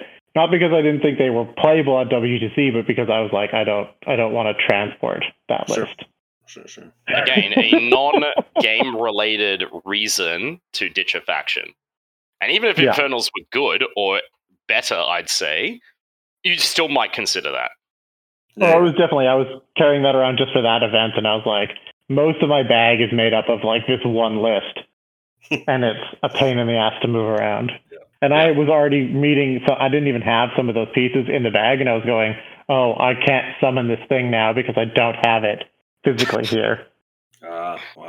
Where's Which my is extra? just a limitation of that faction at the moment. And then you have the options of the Colossals, and I just don't think Zadoff doesn't want anything to do with them. Really? Because they don't play into her kit very well. I think you could take the spray one because of Black Spot, but I feel like there's just better options for Black Spot in the things she can already take. Plus, then they also benefit from the Rites of Torment, which is the speed buff, where the Colossals can just never benefit from that at all. Yep. Yeah, that's true. So I think Agathon, the other one, might have a game with it, but I don't know if it's good for their gameplay in general. I own them, but I haven't really put them on the table much, so I don't have that strong of an opinion. Because I got them, but by the time I did, I was already on my way out deciding that Infernals wasn't the faction I wanted to be playing. Sure. But no, I recommend if someone really wants a challenge or wants to unlock someone like a really creative caster, I think looking at Zadaroth is a really cool idea because there's a lot going on in that package. Yeah, no, I mean, she's got a tool for every situation almost. I mean, exactly. She almost by herself for the longest time, she by herself was carrying the Infernals faction. It was like Zadaroth, and who do you pair with her? Yep. There's like both Fiora options, and I'm pretty sure Lucas is another good pair. Sure. The problem, I think, I never really experimented with the Ass Mountain, so I couldn't really comment if that's a good pair with Zadaroth, but I was running with like lots of Jacks, which just made some of the bad matchups were very similar because I was playing very similar-ish lists with slightly different goals, but some things that were good into one list was also just because they were playing into the same type of model. So that was problematic, but definitely something you could look at and improve upon, or look at one of the other amazing casters in Dark Legacy, like both the Fiora 4 and Fiora 3. The Fiora 3 with the book is very, very good because now she can do her insight game and then, end up a bunch of inches on the other side of the table because the book just teleports her into safety every turn. Yep.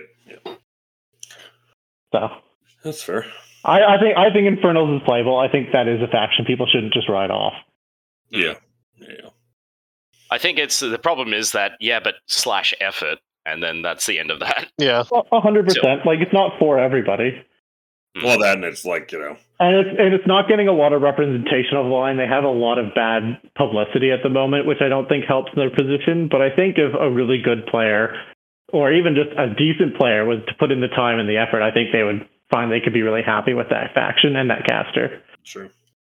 And if you don't like Dark Legacy, that's the one, right? No. Heart Darkness. If you don't like Hearts of Darkness, well, then I can't help you. Unfortunately, I really do think one really competitive caster in that 3 pairing. Yeah. Lucas, right? No, the other way. I don't think you can play Zadaroth. I don't think you can play Omo or Agathon that effectively. Sad. I could be wrong. I didn't play a lot with Agathon. I played some with Omo, but Omo is very straightforward in similar ways to Kharchiv without any of the efficiencies. Not anymore. And his heavies are not as good. No, correct. Yeah. Back to being a better list builder and smarter and how to play better. Damn it! I need to get a beer.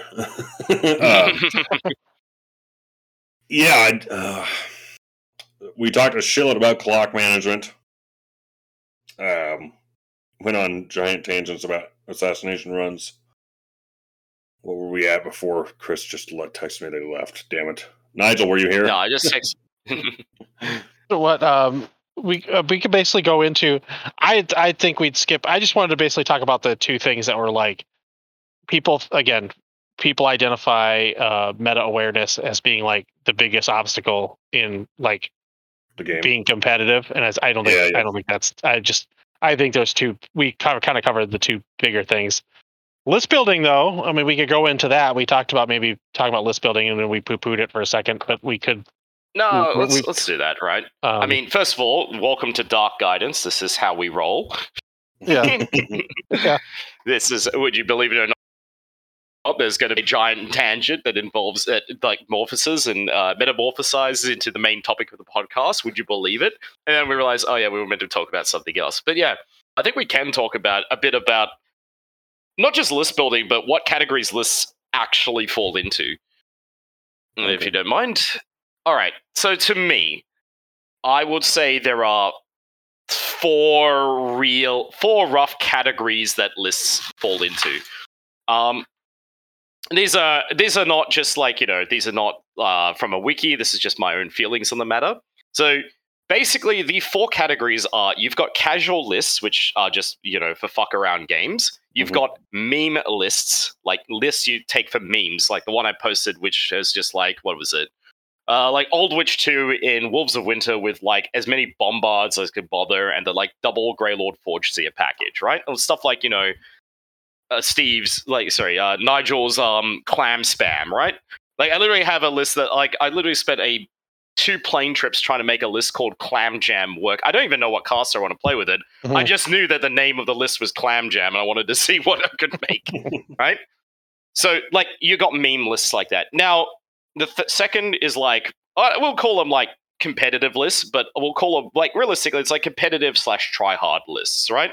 Like lists you want to take to a tournament because your goal is to do well. And then the final one is those top tier lists for tournaments, which are their own sort of category because they tend to be what everyone, especially on the internet, focuses on. These are the things like, back a day it would have been, what are some good examples of some abusive? Yeah, Lich 2, right? Like good old Lich 2, Haley 2, the different boats of Haley 2, like not just a caster, but also like a full thing. I think the example is like Oracles of Annihilation, back in Mark 2, Karchev Mad Dog Spam in Mark 3, these kind of lists where when you play a normal competitive list into it, you feel like it's in a category of its own. They're not sometimes they are because of abusive mechanics and they get nerfed. Like Infernals when they first came out, sort of to some degree was this, right? It doesn't necessarily mean they're unbeatable, but they are themselves powerful enough that you sort of have to like treat them as a class of their own. Yeah. And the first thing to identify is what kind of list you actually want to build, because not every list has to be some try-hardy competitive list that's going to go 3-0, 3-0, 4-0, 5-0, X and 1 at a tournament, because, that's, you're not always going to strike gold, and second of all, there's only, sometimes you can have a brilliant idea and your faction just doesn't have the tools to pull it off. Yeah. So, for me, like, my problem, it's not a problem, but like a little hurdle that I have to jump over is I only play currently I'm only playing the 2 small factions, so it's like you don't really have, to me, I build lists with modules in mind. Like I want to just test this module with whatever caster and see how it works. But I don't know what tier of shit that falls into for your category. Probably jank, whatever it is. I don't know. But no. It depends, right? Like if it comes, I mean, we'll put it this way: like the Ass Mountain concept is basically, all right, how many medium bases can I get into a list, and then it just naturally falls into that. Oh, that can actually be a competitive list. It goes in, right? This is one of the reasons, by the way, why it's not bad to just make silly jank lists or just, do list building in general, because it gets you thinking about stuff of like what does work in these modules and what doesn't. Sure. Like, look, for similar reasons, I want to at some point basically see how many mana war I can physically get on the table in order to work out also whether it even works, right? And what parts do and don't, right? It's one of the, like, and similar thing like with Crucible Guard, right? Maybe at some point someone's going to go like, all right, let's get Infinity Rocket Men on the table and see how it goes. Sure. And sure, it doesn't matter if it's terrible, right? It doesn't matter if it's like literally only playable in the certain matchups, because one, you'll get an experience of like what Rocketmen will actually do, right? And two, it kind of puts you in situations where you start having to think about the game in terms of, all right, I have a set number of tools. What can I get out of these? Yeah. And it means that you might go into like, well, look, all the Rocketmen are garbage. Completely throw them in the bin, get all the units in, but maybe all the solos overperformed and they seem really cool. All right, we'll keep the solos. And then you start making lists, which is basically like, or maybe you go like, all right, I put Bennett in there because Major Bennett, she's just cool. She's a Rocketman. I wanted Rocketeers in there, right? And then you think to yourself, actually, I only needed the unit I feed it in, right? Everyone else was just not necessary. So fuck it, let's go. Yep, I did find that too. But, I just like, for Gremkin at least, it's been like kind of fun. Like, jumping back into that faction just because like piggybacks I never really played with before. And I feel like they could be pretty decent, in this meta, I guess. I don't know. They're like 11-18s with Impervious Flesh seems like a pain in the ass to deal with, but Bump getting the death knell getting better helps them a lot too. Yep. And then what else? I don't know. I haven't really even attempted to play with Hollow Men at all, but I kind of like want to just try them. I don't know. All right, I know. I'm going to stop you there. Hollow Men, like the best unit in the entire faction, man. Oh, shut the They don't need getting fixed at all. Those guys are great. Okay. Brian, please stop it with your hate speech because people might actually believe us, and we can't be endorsing Hollow Men on this guy. I refuse. We at Dark fully tilted guidance here have to stand for some things. And one of the things we will stand for is no Hollow Men. Okay. Get that shit out of here. Yeah, they're bad. But I'm just like, is there something that makes them good? Probably. So just don't even bother. But the thing is, they if I'm being real, it's their problem is that the Grimkin faction is like does nothing of what they want. Like fuck it, I'd probably look at playing Hollow Men if we were playing in a different faction. Sure. We're not. We've got Grimkin. No one cares about what Hollow Men do. No. So in the bin they go. Yeah. I don't know. I like the UA's ability is just the coin flip stuff is just stupid. Mm-hmm. But I don't know. Anyway, we don't have to go into that. Yeah, they're quite fun to build lists for, I guess. It's just a different animal than playing Crucible. They're a very different animal. Yeah. So. All right. I'm officially going to do something very out of the ordinary. I'm going to stop a tangent because fuck all of them. Fuck this shit. But yeah. So you were going through your 4 categories. So 4 rough categories.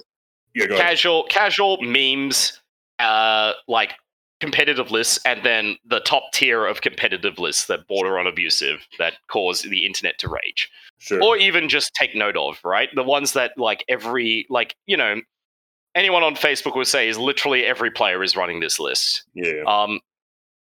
So I think you saying modules is actually a good way to start because fundamentally that's actually how the game functions due to the themes. Even with the factions which have very broad themes, like say Crucible Guard, like one of their themes is literally take everything.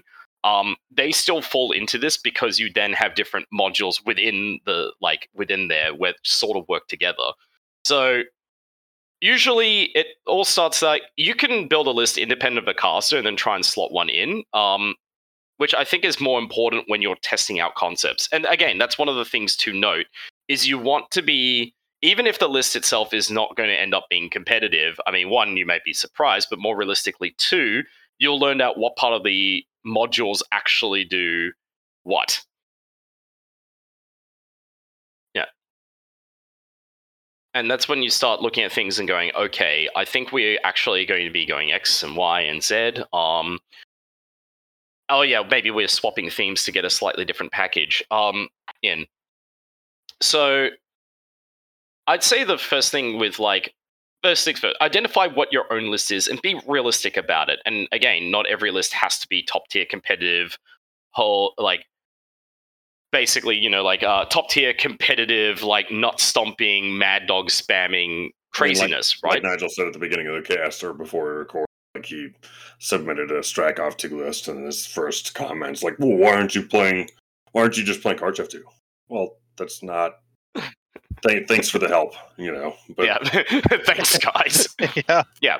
God, Oh yeah, the second is like if you submit a list online, right? Yeah, the second this is completely different. Is like if you submit a list online, congratulations. The amount of the feedback you're going to get is going to be questionable. But it's also like there'll be people like you'll even get honest feedback, but it might be the stuff you want to because they might be looking at the list the same way you are. When I see your Strakov 2 list, like Nigel, I'm not thinking you're playing this for competitive. I'm thinking you're playing this because you want to do something dumb. And surprise, surprise, you are. Yeah. You're doing memes, right? And cool, memes are like, again, I've absolutely no problem with making meme lists because they kind of help you identify casters in a different way. That you start looking at like the little things that they do. And it's important. You look at the so we call it a meme list, but like a meme list doesn't. The idea of a meme list is you're taking an extremely powerful mechanic that's just not easy to apply or has some sort of like a generic like weakness, like generic limitation to it. But if you can get it applied, it's ridiculous. And so you're just trying to manufacture. You want to manufacture because there could be something there. It's like if you can deliver, in my case, either last standard Alexia 1 or last standard Sea Dogs press gangers. To take Valchev last standard. So the concept is you last standard degenerate unit like that, and then they go in, you deploy Alexia out of formation so that you can last stand the unit, and then she gets in. And because you've got Valchev, she walks into formation 6, and then they still move 3 more. And so you don't even. I'm gonna stop you right here. You cannot deploy models out of formation. You can't what? You cannot. Can't? Oh, I thought that was like the whole point. You can't. No, I tried because that's exactly what I tried as well. Well, actually, because of Valchev, though, you could still. No. You can't. You cannot. No. It's not that. Yeah, moving past that. Yeah. You can still walk forward 6, make a solo, then Zephyr out of formation, and then next turn, because it's a walking unit. It's not like it's not a running unit. So it's like, yeah. So then next turn you like at the end. So they walk. Get out of formation as they end their activation, then your caster moves up, last stands them. The next turn, they're you're off and running. That all works. Yeah. Fuck, at that point, you can actually, if you want to go next level, you can then kill Valachev yourself. Yeah. And then Alexia becomes the leader again, but the upkeep, because it's already on the unit, just stays on the unit. Mm-hmm. Boosh, now you're thinking with portals. Yeah, but don't you just want Valachev though? I mean, if you. Yeah, I mean, if you need Alexia to go that turn, then Valachev is jumping on Valachev is getting summarily executed. I see what you're saying. Yeah. If someone at the someone goes like, oh, that's great. All right, I guess I'll just get into Alexia's shit, right? Like she can't do anything because she's out of formation. Then you're like, oh, okay, surprise, motherfucker, Valachev is dead. Alexia is in business. So you have a super powerful buff, and then you've got 2 units of Doom Reavers and 3 units of Turnians in that list. And so you've got triple recursion. So you're collecting the Doom Reaver souls, turning those into Risen, and then the Turnians are turning other people's stuff into Doom Reavers. And so you get this cool, I'm just fascinated with that, weird recycling concept. And then the Sea Dogs, the Press Gangers, that, module. And with Last Stand, the limitation of the unit is typically that it sucks balls. Whereas with Last Stand, it doesn't. And then also you could do just weird stuff you could charge with the unit, make a bunch of attacks, a bunch of Last Stand models, and then Alexia just spends them all to go ham on a Colossal. And sure she's going to die because of but it's the unit got to use Last Stand and then get reused by Alexia on the way out, which is super cute. So hell, you could Last Stand with some of the models and make the attacks, and then she could just spend 2 of them buying and boosting a gunshot. It's kind of cool. She doesn't die if she takes a hand cannon shot. So yes. Yeah, exactly. So you can still kind of get extra value out of those 2 guys, and then with the Press Gangers, the idea with that is Last Stand is you'll charge models, then. It doesn't work the way I want it to because the timing. Because Last Stand, they die at the end of the turn, right? Mm-hmm. So it doesn't work it necessarily, the way I was envisioning it was like a guy makes an attack, he kills somebody, he blows up. Then the next guy makes an attack, he kills somebody, and press gangs that model into the unit, replacing the guy that just died. It doesn't quite work that way, but it still kind of works if you've got models lost on the way on the approach. So then the first guy making the attack can replenish your unit if you're under top strength. And when you do press gang, you can put them in formation so that they're getting your gang bonuses, So he's like, so that's kind of cool. But anyways, you just have like neat combos. You're like, this could be something. Just knowing full well that the meta is not going to cooperate with you. You're going to play circle lists where you're never going to get that unit into base to base with anything. Kalissa list that you'll never get. Lilith 4 list. That list of that unit is never going to cross the table. So that it's got like limitations, but you're like, can I manufacture it in a list that has tons of clouds? Like a way to get it over. And here's also one thing to consider is that, let's just say you play this, because like, fuck it, like you want to actually play this and just like, this won't be an internet meme. We're going to actually play it on a game, and the game goes horribly. It goes absolutely terribly, right? Nothing works. But you're still going to get the practice in, even with your crazy, like, random meme shit. You're still going to get the practice in using Doom Reavers, using Grey Lords, using the caster himself, Strakov too, because he's a cool guy. It's a pity he doesn't really have a home, because honestly, Iron Fangs would be his home, and also Valachev, if he could be in more lists, that would be fun. Yeah. Like, you're still going to get that practice in. And hey, like, the other thing with, quote, meme lists is sometimes they take a logical concept to an extreme, or they try and make some kind of hard-to-use abusive combo, and sometimes you actually find that setting is not even that extreme, and that's how you end up with, I don't know, lists like Mad Dog Spam. Yeah. Yeah, absolutely. And look, then that's how you then start doing the really dark thing of like then taking Mad Dog Spam and trying to make it better, because everyone wants that in life. But like this is how lists like say Zakova 2, like I mean the first list I threw together for Zakova 2 with basically like a Victor and then all the like magic dudes I could figure out, right? That list is very memey. Like it only does realistically. It tells you right away that you're killing your opponent, right? You're going for the caster. It's extremely streamlined, but it fucking works. Yeah. Right? It's extreme. If your opponent can't counter it, it's very, and it has a caster that will die to that sort of thing, it is very reliable. Yeah, for sure. Now, that's actually a thing with meme lists, is that not always are they good for the game or good to play, but they're definitely good as a thought concept behind, right? You're always going to get something out of it, and if nothing else, you sometimes will get surprised. Yep, for sure. In general, I'd say, for me personally, when I'm making is just, I tend to either focus on a core idea, ideally to answer something, or look at, as you said, modules, right? The kind of modules. And it's not necessarily, there's, generally speaking, I'd say 2 phases to good list building, at least as far as I'm concerned. The first is like getting your core list down. And honestly, the best way I think of doing this is actually just taking the list to its logical, unoptimized extreme. So if you're playing, I don't know, Man of War, all right? Because I was going to think of a non-Kador example, and then I realized that I shouldn't lie to myself and pretend I'm not a Kador player. Yeah. All right. So let's just say you're playing Man of War. You want to test out how viable Man of War are, right? Your first list probably should just be every fucking shock trooper you can get, every tanker you can get, and go ham, right? Just see how the list plays, right?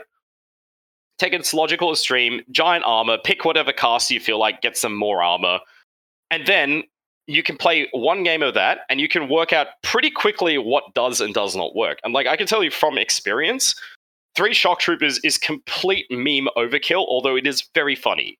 Yeah. But then it's just like, I'm like, fuck, I actually want demo core, and I feel like weird about it, but that's like the truth of it. And it's actually things where even in, say, Vlad 2, I'm actually coming around the idea of running Bulkhead, even though Bulkhead has almost no direct synergy with Vlad apart from getting Hand of Fate for the spray, because actually when you Hand of Fate him and use shotgun stuff, because of the way like people catch on shock troopers a lot, right? They'll have to charge in to clear them out.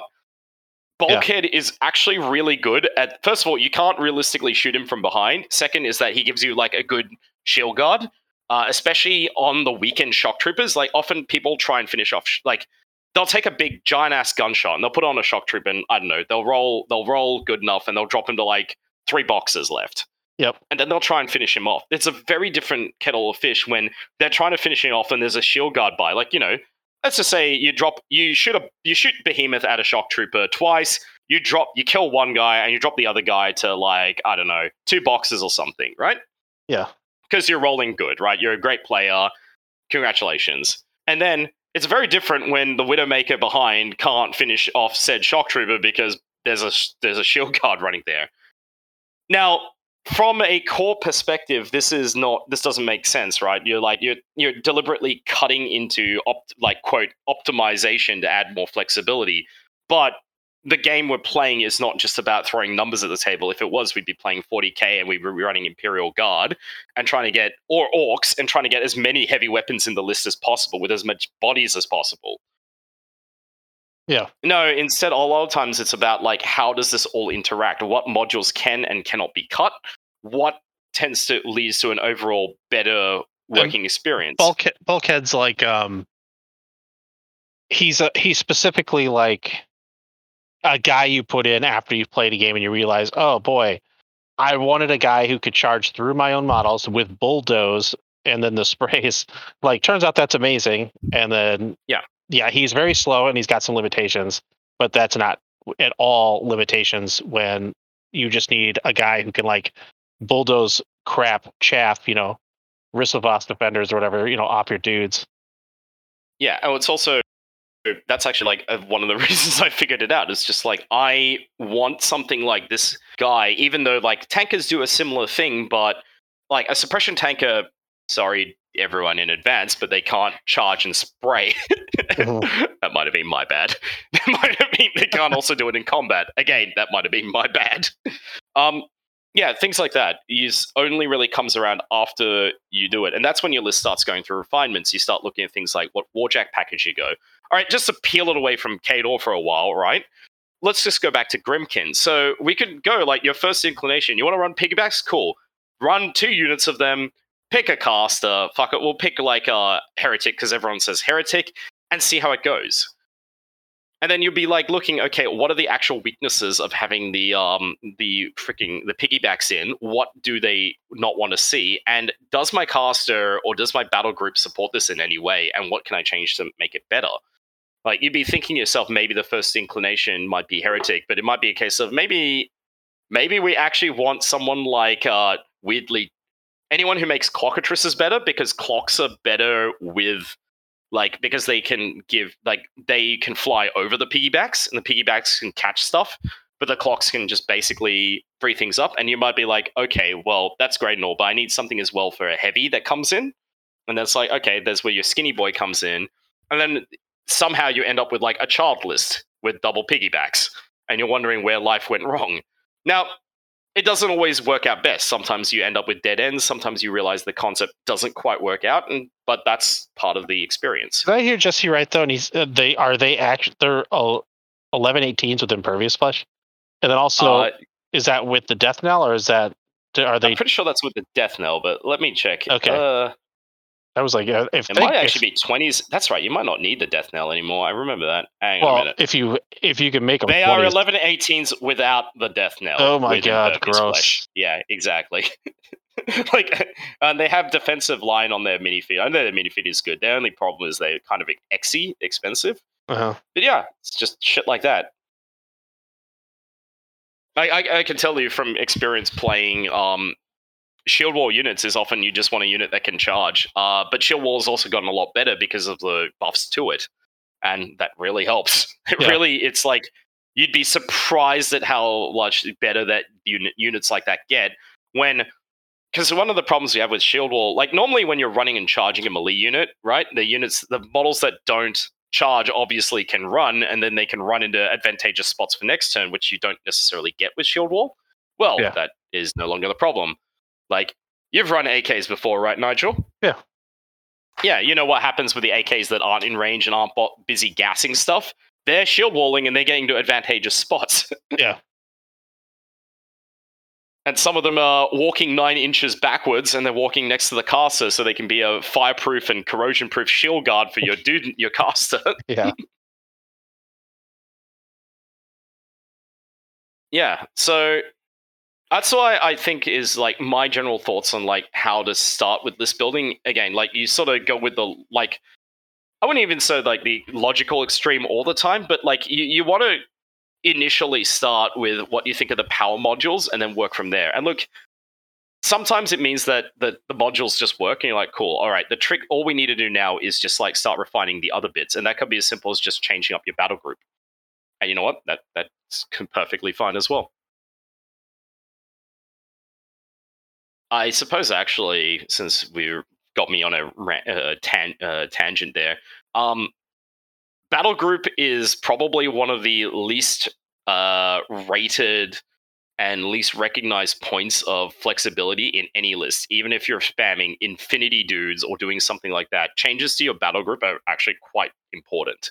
And they can be as simple as just like, you're still running 2 heavies, swap one of them out. You're running 2 arc nodes, swap which arc node out. That sort of stuff is actually it's kind of good. It's kind of important. Yeah, a lot of people just have like Crucible Guard players are just like, I'm taking the Windicator, and then I'm taking. It's probably correct, but maybe it isn't. In actual fact, a lot of times I've like you've been noticing people starting to cut into Vindicators, right? Yeah. And the reasons they are doing it themselves are probably actually quite different from what outside people are looking in, because they'll be like, well, things that died to Vindicators were dying to Crucible Guard anyway, so who cares? Yeah. And they're getting like, I only need the one in order to make sure that I've got enough enough gas to go around to fuck everyone over, and that one Vindicator is probably already going to make people's lives miserable. Yeah. Instead, it's like, all right, let's get some suppressors in here because we want to get more like we got more of the juice, the what was it, the freeze in there? Yeah. Yeah. All good. We're literally talking about like piggybacks and stuff. I'm just like, why isn't Jesse piping up into this? I've literally recommended piggybacks and clocks with child somehow. No, it's all good, all good. I'm like, I was hoping you were back for that part. Oh well. Professional podcasting, everyone. Here we are. Yeah. I don't know. That's how I at least approach list building, and also how I sort of look into it. I think the important things are, at least to me, just to finalize my own like 20-minute, sidebar. All right, I'd say it's like 3 main points. One is basically how, like, be honest with yourself when critiquing your list. Like, forget about dice. Don't worry about it. Like, think about like what parts of your list worked and what didn't. And it can be as simple as like, I don't like this model. Cool. That's good enough for yourself because you're the one you're trying to impress, right? But be honest with why you dislike something. The second is like, if you're planning on making a list, even if it's a casual one, look at what parts you can refine to make it based on its goal. Its goal might be, the goals do change on all of them. Like with a casual list, honestly, I'd be making refinements to make it more fun or more accessible or just less of a headache to play. If I'm making some meme shit, right, we'd be like, okay, what models are we cutting in order to make the list a bit more normal or a bit more funny to play? Or just hilarious, right? Yeah. Like, what parts of these aren't working, right? And if we're making some, like, ass-crushing competitor, what parts are giving my opponent fun, and how do we, remove that from the equation so opponents have less fun in the game and are more miserable so that we can really push their shit in? How can we make James Morehouse more likely to go for a turn 1 assassination instead of the turn 2 or 3 assassination like he commonly does? Like, how can we pull this off by making our list more oppressive? And I think and I'd say the third point, honestly, is just basically like, be open to dropping things, right? Especially if they don't necessarily work, or don't get completely attached to a package, because that starts limiting your list building, your capacity to make changes. And honestly, sometimes it's it leads you down nice paths. Like you start thinking of like, all right, I know I have a habit of putting Elixir in literally every list, but maybe we cut her and we put in a Thamurite Archon because I hear those are pretty good. Or vice versa. You're like, I hear Thamurite Archon's good, but let's cut him and put in some other solo, or even just cut him and free up the points for a Warjack. Anyway, that's all me. What about you guys? Do you put any of this thought to list building? Yeah, I'm always. I wouldn't say it's. I'll be going through War Room. It'll start somewhere with like, I got to solve a problem and it's annoying me. Like a meta problem, and then so right off the bat, it's like I'm playing against something, like Wormwood or Kaya 2 or Chromac 1 or Karchip 2 or whatever. Somebody's got a problem. Someone's a problem child in the meta, and in like competitive games, and that's fine. But I want to solve it in a way that's like not. I want to solve it in a way that's off the rack, and so like, and to see if it's got general application. Because a lot of times, if you solve it off the rack, you'll find it's got different weaknesses and better matchups elsewhere. Like, so if your solve for Karchip 2 is X thing and Kaya 2, but then you can't drop Kaya 2 and like half the others. She just got to run and hide from so many matchups. So what are you pairing her with and all that stuff? So like, I'll start somewhere like that, but that's the one place I start. The next place I start is when I'm going through War Room, and I get I basically go through like mental tangential. Like I started trying to solve a problem, but now I'm really getting hyper focused on like one specific thing. Like, how do I make Last Stand work? Or how do I make something that's extremely powerful that we can't use for some reason, and then make it sweet? And then there's some sort of thing there that like currently my actual overarching obsession is Wolves of Winter. I think Wolves of Winter is probably the best tier list we have, even though it's got the dumbest fucking troop. Like, I hate Doom Reaver so much, but like the Colden Lord package is so strong that it's like you can take one Merc unit and then basically combos with a ham sandwich like in that, and then Doom Reavers aren't great, but they do apparate, so that's pretty sweet. Or if you take the cavalry, so it's like, what casters and combos and stuff like that can I get out of this? And it's super fun actually. Like the Butcher 3 one was like unexpectedly powerful. What's your Butcher 3 list actually? If you don't mind, what's did you that? post it or? It's super simple because you basically take all the good stuff and take 2 of it. Like it's Butcher 3 with a Demolisher and Ruin. And then I take the I can't remember if I take the adjunct, mostly just so that the Colden Lords have that ability. The Colden Lords, 2 Colden Lords, 1 Forge Seer, 2 units of 3 units of Turnians, 2 units of Doom Reavers, 2 Void Daddies. I took the Hermit of Henchhold, and trying to think of anything I'm missing. I think that I took a unit of Eliminators as like my unit. Those guys actually are pretty gold. This list had a little bit of some Scornergy, some non-bows. For instance, the 2 best units for Silence of Death is himself and the Eliminators, and that's basically the only things you can put it on. So that was rough. I mean, you can put it on Ruin, but yeah, you don't have like a huge just ballbuster unit. You can put it on like a unit of Assault Commandos or something cool that would really. But Silence of Death is unexpectedly. I just did it because I was like, I want to have a badass caster who's kind of hard to deal with. I basically want to put clouds in the dogs and force people to proc Vengeance, and then I'm going to have the Hermit of Henchhold there to like just do bunch. It's Hermit of Henchold's just such a sweet piece in Wolves of Winter because he's like, he's plus damage if he needs to be plus damage with a risk. He's a free like get out of jail free card, a Madrak 1 scroll on damage, which protects if you're you're midline caster, guess what you need.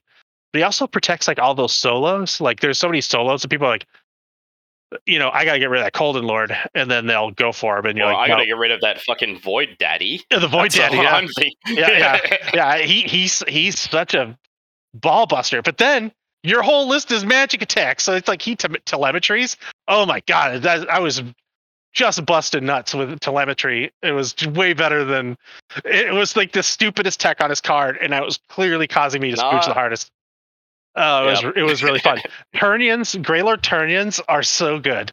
They are so goddamn good. I'll never make a list out 3 of them. I don't think anymore. Like, yes, they're just. I can't tell you how awesome it is to have like how much of a premium I put on units that do like 3 things. You know, like they can debuff, they can make clouds, and then they can just straight shoot you in the face with pretty good guns. Like, oh, and man. they accidentally have tech attached to them as well. It's I like, you know, sometimes RFPing, they just accidentally have RFP. You're like, oh, Yeah. okay, I like it. The RFPs fit. That list was Silence of Death, the Turnians. You strangely have a ton of RFP. And then also you have, like, with the Eliminators, you still have like a little extra tough denial. Plus you have the 2 Void Daddies. You just don't give a shit about tough in that list. It's an interesting, like, it's interesting. Also, like, oh no, they've got Archons. Guess what? Archons, they can't be knocked down, but guess what? They can be. They can be made stationary.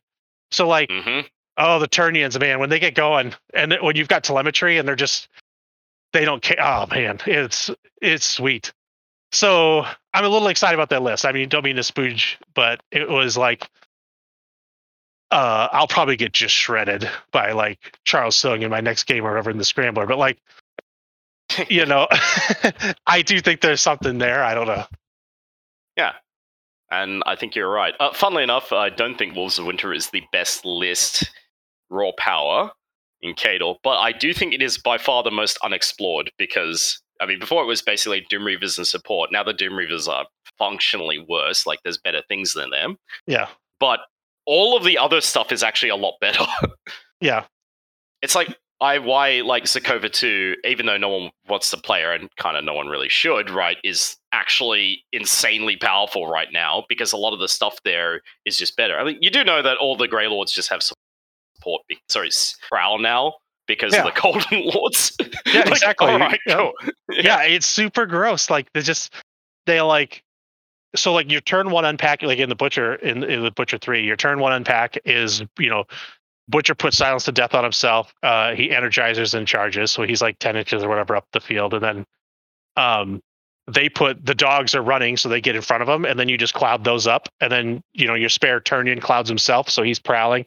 The Golden Lords are causing cloud. You know, your whole list is in clouds and prowling, and the Doom Reavers are independent. What's great about Butcher is, like, we were talking about Cossites, the value of Cossites. You just can, like, the Doom Reavers job, they can actually just go an extreme flank.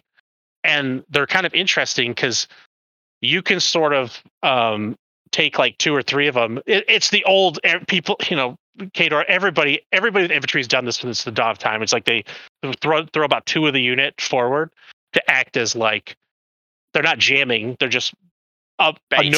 Yeah, they're bait. They're bait, and everybody else is way back.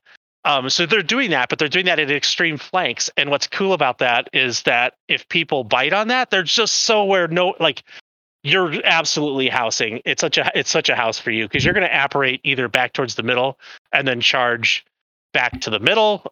So you're baiting them to the outer edges, and then you're kind of redirecting. And then also the Turnians are kind of putting guys back in the unit if you need that to be done.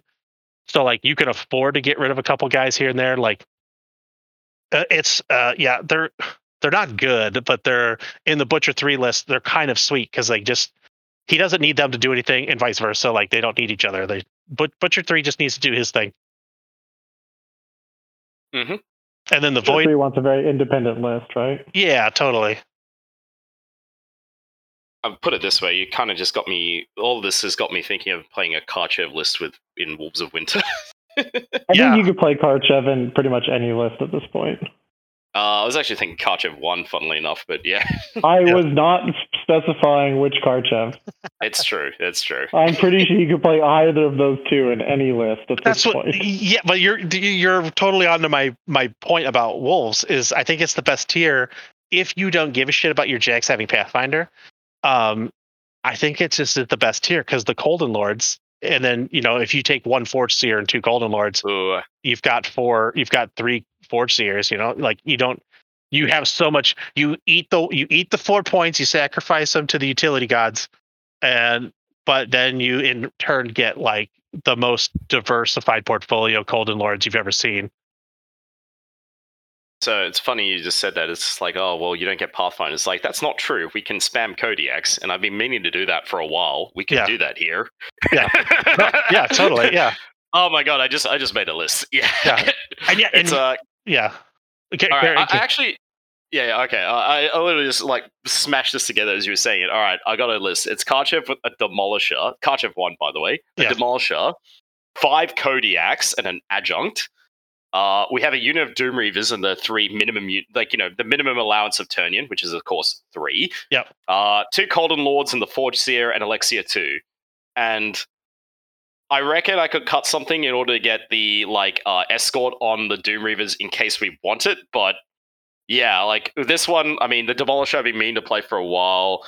The Kodiaks, I think, are just, because they're now 12 points, and you fix their damage output by Colden Lords doing the Brittle Frost. Yep. And just other things.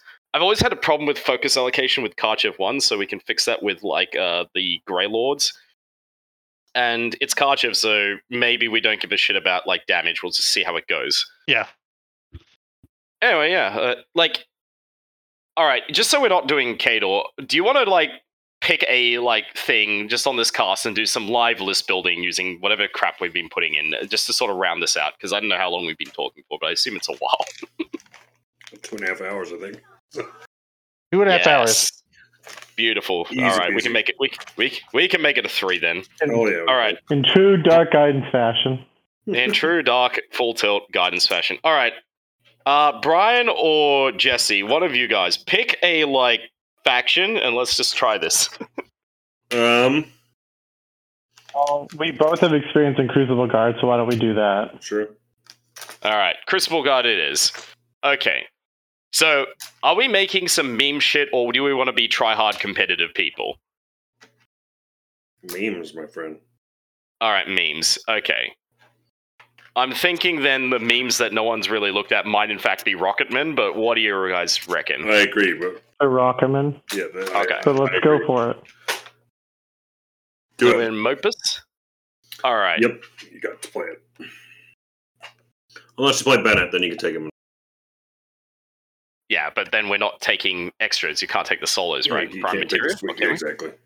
All right, so we're playing in Magnum Opus. So let's have a look. See, what caster should we start this off? Should we go with just Lucas or go Bennett?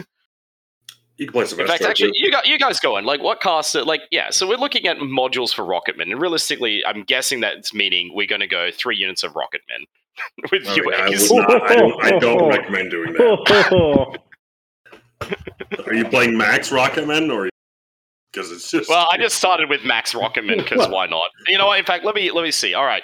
So in order to put every person with a rocket person tag in is a mere 59 points out of your 75-point list. I haven't put the gunners on there as well yet, by the way, because there's another 18 points, my friend. So. All right. So we actually. Can they take Eros too? They cannot take a risk too. Yeah. That'd be really good. Oh, that would be pretty good. Boy, that'd be good. For quite a lot of reasons. Although I think Erusk would probably want. Alright, so starting this off at 75 points, using all the free cards, we can get 3 max units, only 8 of the gunners, both aces and both stingers. Wow. Why do you... That list isn't going to kill anything. No. You're right. I told you, this is meme trash here. It's bad. So we can cut one of the memes units. still have to do something, Chris. Alright. Fine. Alright, we'll cut a unit of Rocketmen, because why not? We want to actually win games. Alright, what cast are we picking? What do you think, Brian? Okay. What's that? What casters do we have? Who's got D-Cell? Garrett. Okay, play that. Wait, diesel. That's the armor bonus one, not. It's not defense and armor. Oh, never mind. It's not defense and armor. We just have a solo. Yeah, okay. So if you want defense, it's Lucas or Silvestro, and then it goes on 1 unit or Clouds to stack stuff. I do so like far, Silvestro with them. Okay, let's do Silvestro. He's a bit underexplored anyway. All right. So far, by the way, our suggested casters for this package are Haley 2 in Mark 2 and Erusk 2. Yep. But all right. So I think right away I'm starting to see a slight thing is like we probably just cut the second. We only need one giant max unit of rocketmen because like why not, right? But we'll keep all the solos because they're good. Yeah, They are good. they're very good. All right, what does it leave? Now we've Sylvester on that. We'll just give him a min battle group. So we'll give him what do people do? Fuck double Vindicator. Cool, why not? I don't give a fuck. But double Vindicators. You could do Vindicator Suppressor too. Okay, Vindicator Suppressor, and we'll fix it in post. Yeah, there you go. Okay. Okay, All right. you have 39 of your 75 points used. All right. So you Now have we probably need to get some 36 stuff. left. So we do have this defensive person who's the Ascendant Mentalist. Yeah. So I reckon apparently the 3 minimum amount points. of that is so we'll get 2 of those Mentalists in. Mhm. Now, what else? 4 trances because that's the minimum number I feel that's applicable for a Crucible Guard list, and they're the best free card choice accessible. Yeah, trances are so good. I fucking hate those guys. They're very good. All right. So we're now at 43 out of 75 points. So what we got there? 32 to spend. So originally, when I used to play a lot of the Toro in the battle group, just to backtrack to that, because the admonition countercharge is just funny, and sometimes in the later stages of tournament rounds, most players know that that's there, but then you have those brain fart moments in round 4 and 5. Yes. That you just forget about it, and it's always fun to happen. Anyway, I don't know. He kind of just helps everything really with transmutation. I kind of do want to. I don't know what you think, Brian. I do like Liberators with him. Just if it depends on kind of what you want to play the list for, Yeah, well, what does the list want to do? We have Rocketmen, so they're an annoying flanking unit, or they could be in the center of the table. I mean, they're there to be defense agilion. Yeah. 2 Rocketmen Ace, which are nice spot removals, and the Stingers are 2 nice control pieces. Yep. Silvestro literally makes everything better. Does he want a tank to give free concealment to the unit? I think he just wants a tank, period, because the train is just nice. Well, there you go. So that's a Rayless. Yeah, sprays on that feed turn are so good. So, and did we add the Toro, or were we just considering it? Well, I just thought that was just a thing I used to do with it back in the day. It doesn't have to be. Yep, that's fair. So it is number 20. Like if you transmutate it, it's it's a 1320 thing that sits there. Yeah, but are you transmuting it, or are you transmuting your? Well, you change it over. I don't know. No. It's actually good as a backup transmute thing, but so is a Vindicate. Like you just want it because it's just yeah. Then do we put a 3rd heavy in the battle group, or do we take the suppressor and put it on a Prospero? Yeah, I like that too. All right, so we can change Silvestro's one to a Toro because that makes a bit more sense. Sure. I think then we take the Mentalist, which are 4 points because we have one for free, right? Correct. So I think we make Prospero free then. Yep. Because he's 5. You don't necessarily have to put the suppressor on there. Retaliator there. I like it. I think he benefits the most from it. No, he definitely. Yeah, no, totally. But that Retaliator's shot types can come in clutch too. Not necessarily against this list, but Yeah, this list doesn't need it as much. No. What's that, Nigel? So we have 3 points left. Nigel? Is that Alice? Nope. I was like, what's Sylvester's battle group again? Toro. Currently Vindicator Toro. So 3 points left over. So we I have no other units, right? No other units at the moment. I don't know. I mean, I know failed experiments are just that good, but fuck, they're good. Him too. Good point. I actually am thinking we cut Prospero in the rail suppressor, and we get those bad boys in, get the last Mentalist in, and then at that point we've got all the beef in the world backed up by a tank. Yeah. I like that. And then we've got a second unit we can put it, and that leaves us with 2 points. I also have another cook where we could cut the failed experiments, get 2 mentalists, and get 2 tanks in addition. like So that we got also. 2 Yeah, okay. Yeah, that's So good. like the one I came up with was Silvestro, Toro Vindicator for your battle group, can be a suppressor, whatever, don't really care. Mhm. Right? 2 mentalists, 2 aces, 2 stingers, 4 trances. The max unit of rocket men with all the trimmings, and then 2 trains. Okay. Yeah, I like that a lot. And I How think many aces and stingers do we have? all of them. What am All I of them. missing then? Oh, 3 points. That's what. Might be a Prospero. mentalist or something. I don't know. Yeah. No, it's fine because we got rid of Prospero, so we got a requisition point back. Yeah. Yes, there's the tank for exactly that. I don't know if I like 2 tanks. Yeah, I think actually you might be right. I think the experiments are better because we want to also revive stuff, and reviving Rocketman is just a bit sad. Sure.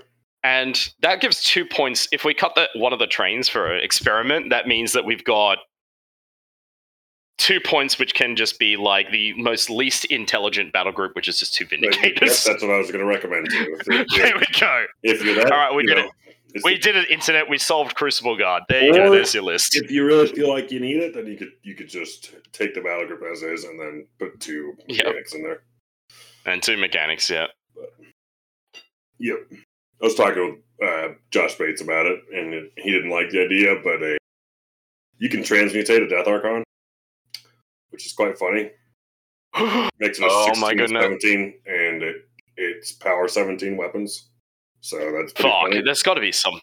Maybe not this list, but got to be something there for that. That sounds like a bit too sexy to like be believed. Yeah. Holy shit, that's friendly. Yes, it's the only friendly spell in the game, I think.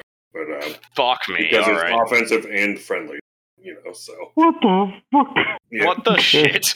He didn't like the idea, I guess, because he's just like that. He doesn't do anything. Because he hates fun is the reason why. Agree, but I'm like, man, I got to make this work somehow. So, but oh my god, we have like 2, 3. Okay, we have 3. We have 3 like actual work models though. Yeah, no, that's the problem with the Rocketman package. Just doesn't really, I don't know. Doesn't do anything. They're not really there to do anything, I guess. And they cost all right. points. So I know that we started. Experiments are the same problem. Both those units are not they're attrition pieces, but they're tempo pieces, not trade pieces. Yes, yeah. Just kind of there to jam, and hopefully you can score something eventually. The 3 that are left over. One. Hey, you got revived. That's true. Help, I think. The feet will heal them, so that's nice. Feet will heal them. All right. I'm trying to think. I really like that Death Archon. I want him in there. I don't think it's good in this list, but God damn it. No, not good in this list, Chris. If you want to do that, then we have to go look at another build entirely. Yeah, that's fair. Let's not do that. We can do one more faction. Pick another faction. One caveat in the event that we could also cut the Rocketmen to minimum, get rid of all the gunners, and get 2 units of max failed experiments in there. I like that a lot. Actually. Cutting the rockets to minimum is what's that? It's better, right? It's generally better. I'll just post it up. That's what I came up with. The Rocketmen are actually good, I think. Yeah. But failed experiment, 2 failed experiment units don't change the problem with the list. All right. Do we want? Because they're not that good at killing things. Well, because we don't have a suppressor, so we don't have the rust. But if there is living target, the car should be a suppressor. I forgot about that. Yeah. Yeah, I agree. So that's why. There we go. Yep. Okay.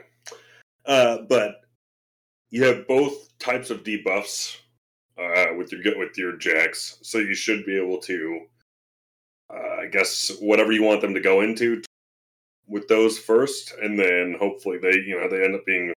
If you can also transmutate those guys, which is very good for them because they need it.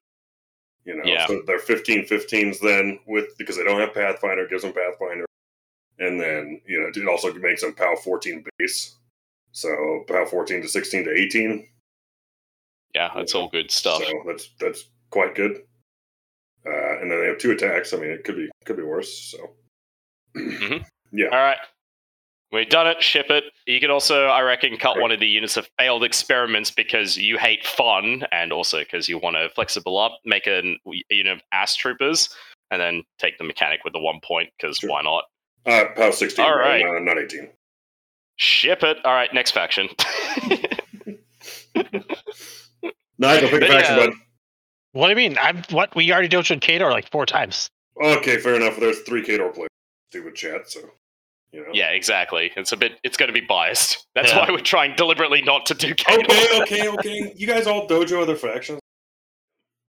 Well, I'm gonna wrap it up here tonight. Mm-hmm. All right. Thanks for being on, boys. I'm just gonna end the recording. Join us on Patreon if you want to join our next Scrambler and all that shit. Thanks, Dark Guidance Boys, for being on. Thanks, Nigel. You know what? I'm going to end the recording. We can keep chatting or whatever. Thanks for having us. Yeah, it was fun. Thanks, man. Thanks for allowing us to indulge in some self-torture. Whatever. It was a good time. You know, we're going to have to... I'll have Steve give me the editing software. So... Yeah. Yeah, so... All right.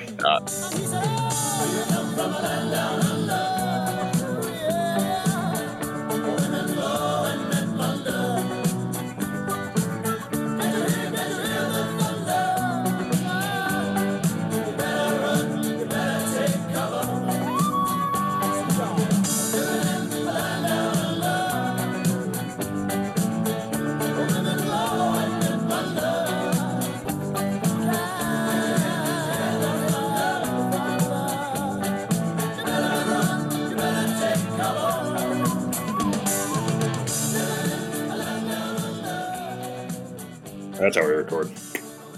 And his name is Craig? Yep. Yep. Craig is listening in on us. Hey, Craig, cut it out.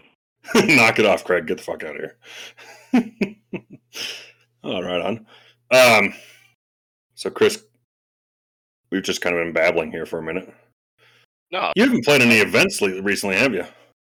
I played actually. Did. Couple, and then, yeah. Oh. Funnily enough, I had to 2-0 drop because I had work that night. And we I was also also like, it's going to be an uneven number of winners. So, Dream fuck pressure. it. Key. It was fun. That's beast. I like that. Do it. Yeah. But yeah, not as much as I'd like, but that's why I'm like trying to get as many games I can in. No, for sure. Do you play a lot on the War Table, Brian, or not? Almost never. I don't think I've... No. That's hard line never. Have not done that. It's okay. No, it's fine. I waffled there and then realized there was no point in waffling. I had never done it. It's like not a question of whether I can't. Maybe it was 100%. I've not. I only tried Tabletop Simulator for the first time like a month or 2 back. So wow, all right. What did you do during lockdown then?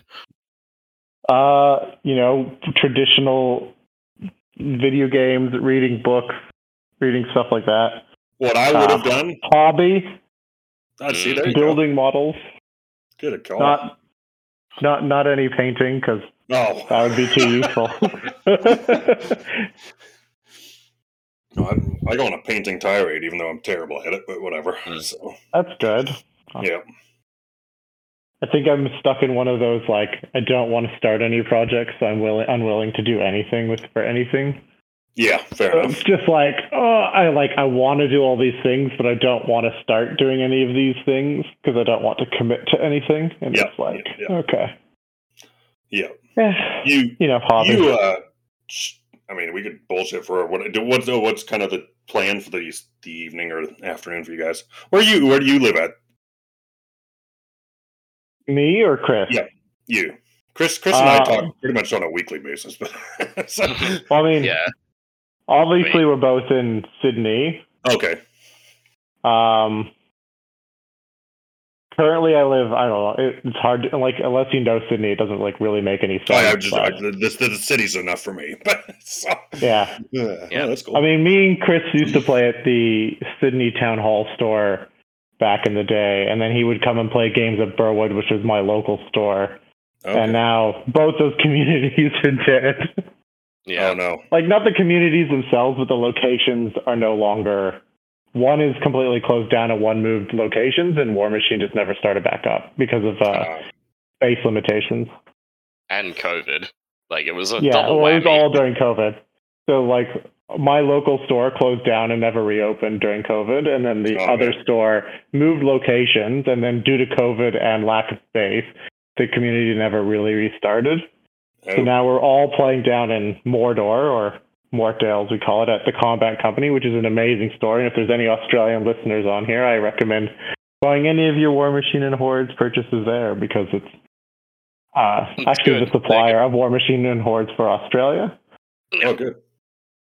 They're good people, and yes, I really should go there more. But like, now I've moved closer there as well. I could. So Yeah, you have like no excuse. You live next to Frol, and he's pretty much next door. yeah, Did you, did your house- Crawley your doesn't house- work anywhere near as much as I do, because he's like he's got things sorted out. Did you get your house situation sorted there, Chris? I did, yes. And good. actually, my house, my room is looking way less like Boxtown right now, which is good.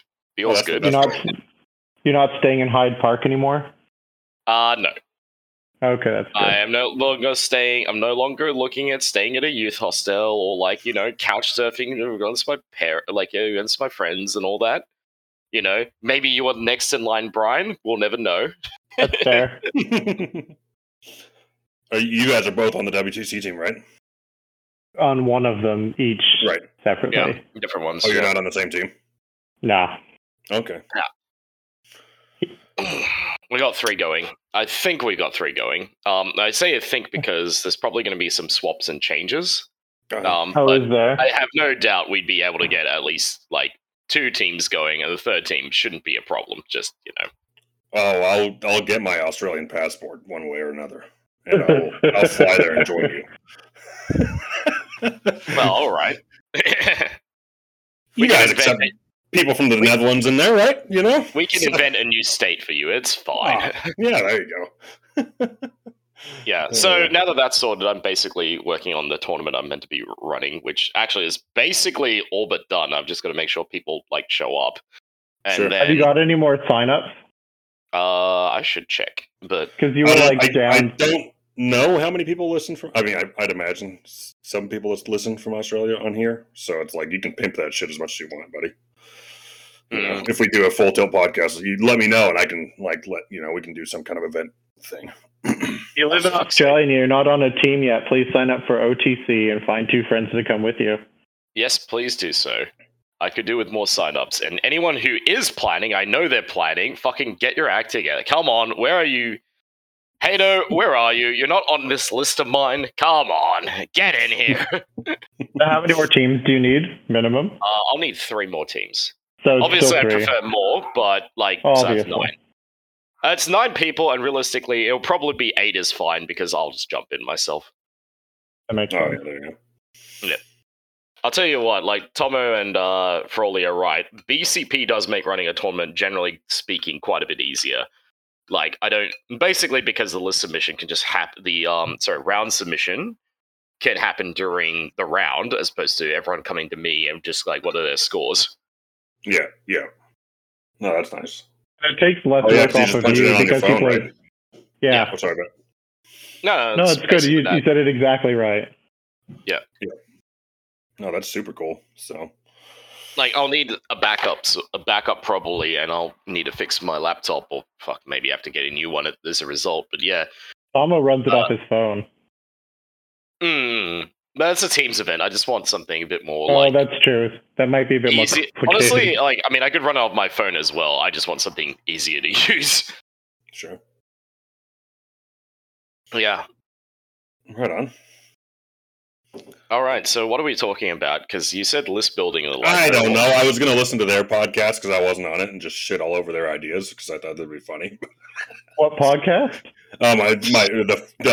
My brother did Full Tilt with McWaters and Nigel. They talked about like list building and stuff and how they And since they didn't invite any of us because they're dicks, we're going to Anyway, be we were on just them. talking about. Look at this guy. Oh, look at this guy. Come he on. can tell us what happened. He was there. Nigel, what did you guys talk about on the last episode? We're going to completely shit on you guys. What did we talk about on the last episode of what? Full Tilt. Oh, we talked about your love of Creed. Oh, thanks, bud. No, What did we talk Fuck about? you, by the way. Hey, you can't. I'm gonna boot you out of this motherfucking. Hey, wait. Let me say hi to the Australians. Yeah, Welcome to. Good to see you guys. Good to see you, gentlemen. Yes. Well, thanks for good to having see us, you eh? too. Nigel, Let me know, you've been Brian. stealing It's my. Brian. I hear you've been stealing my moves, like ranting.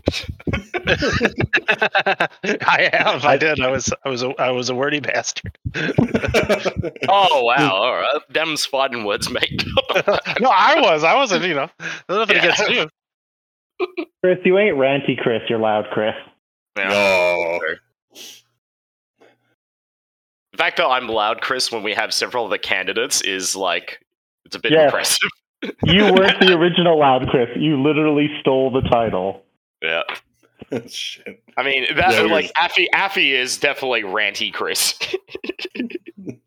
Well, you got a bunch of Chris's in your guys' own Discord, so that's good. Well, should we intro so we can get out start? of the game. Sorry. So should we intro so we can start? Sure. Oh yeah, how are we doing the intro for this one? Whose I don't know, cast you is it? just kick it off, bud, and then we'll just. Is this a game of whose cast is it anyway? Yeah, there you go. I don't know. I can intro it, I guess. Technically, Dark Guidance outnumbers everybody 2-1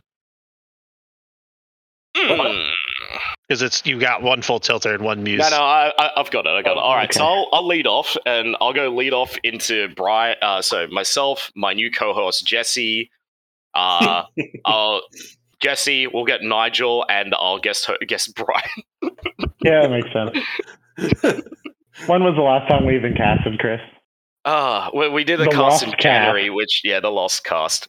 Yeah, Oh. fuck. We need a. That's one of the reasons I wanted to do this is so that we'd actually get some freaking actually get back in the swing of things. Yeah. Real life always finds a way to dick you. Mhm. At Yeah, least it does. neither of us are teachers. I'll say as much. Well, and you live on a different time you live No. on the timeline of a different time zone in the same space that I live in. Yeah, If that makes any sense. It sure does, because that's how it feels. Just like, ships in the night. It's actually frustrating, because I'm almost at a point where I could, do Friday games afterwards, but it's just awkward. Like, Do it, if the Chris. casino was right next to the game shop, fuck, easy. Not But yeah, anymore. not anymore. Rest in peace. Alright, shall we start casting? Yeah. Do you want me to intro Welcome you? yeah, I got an intro, it's fine. God damn it!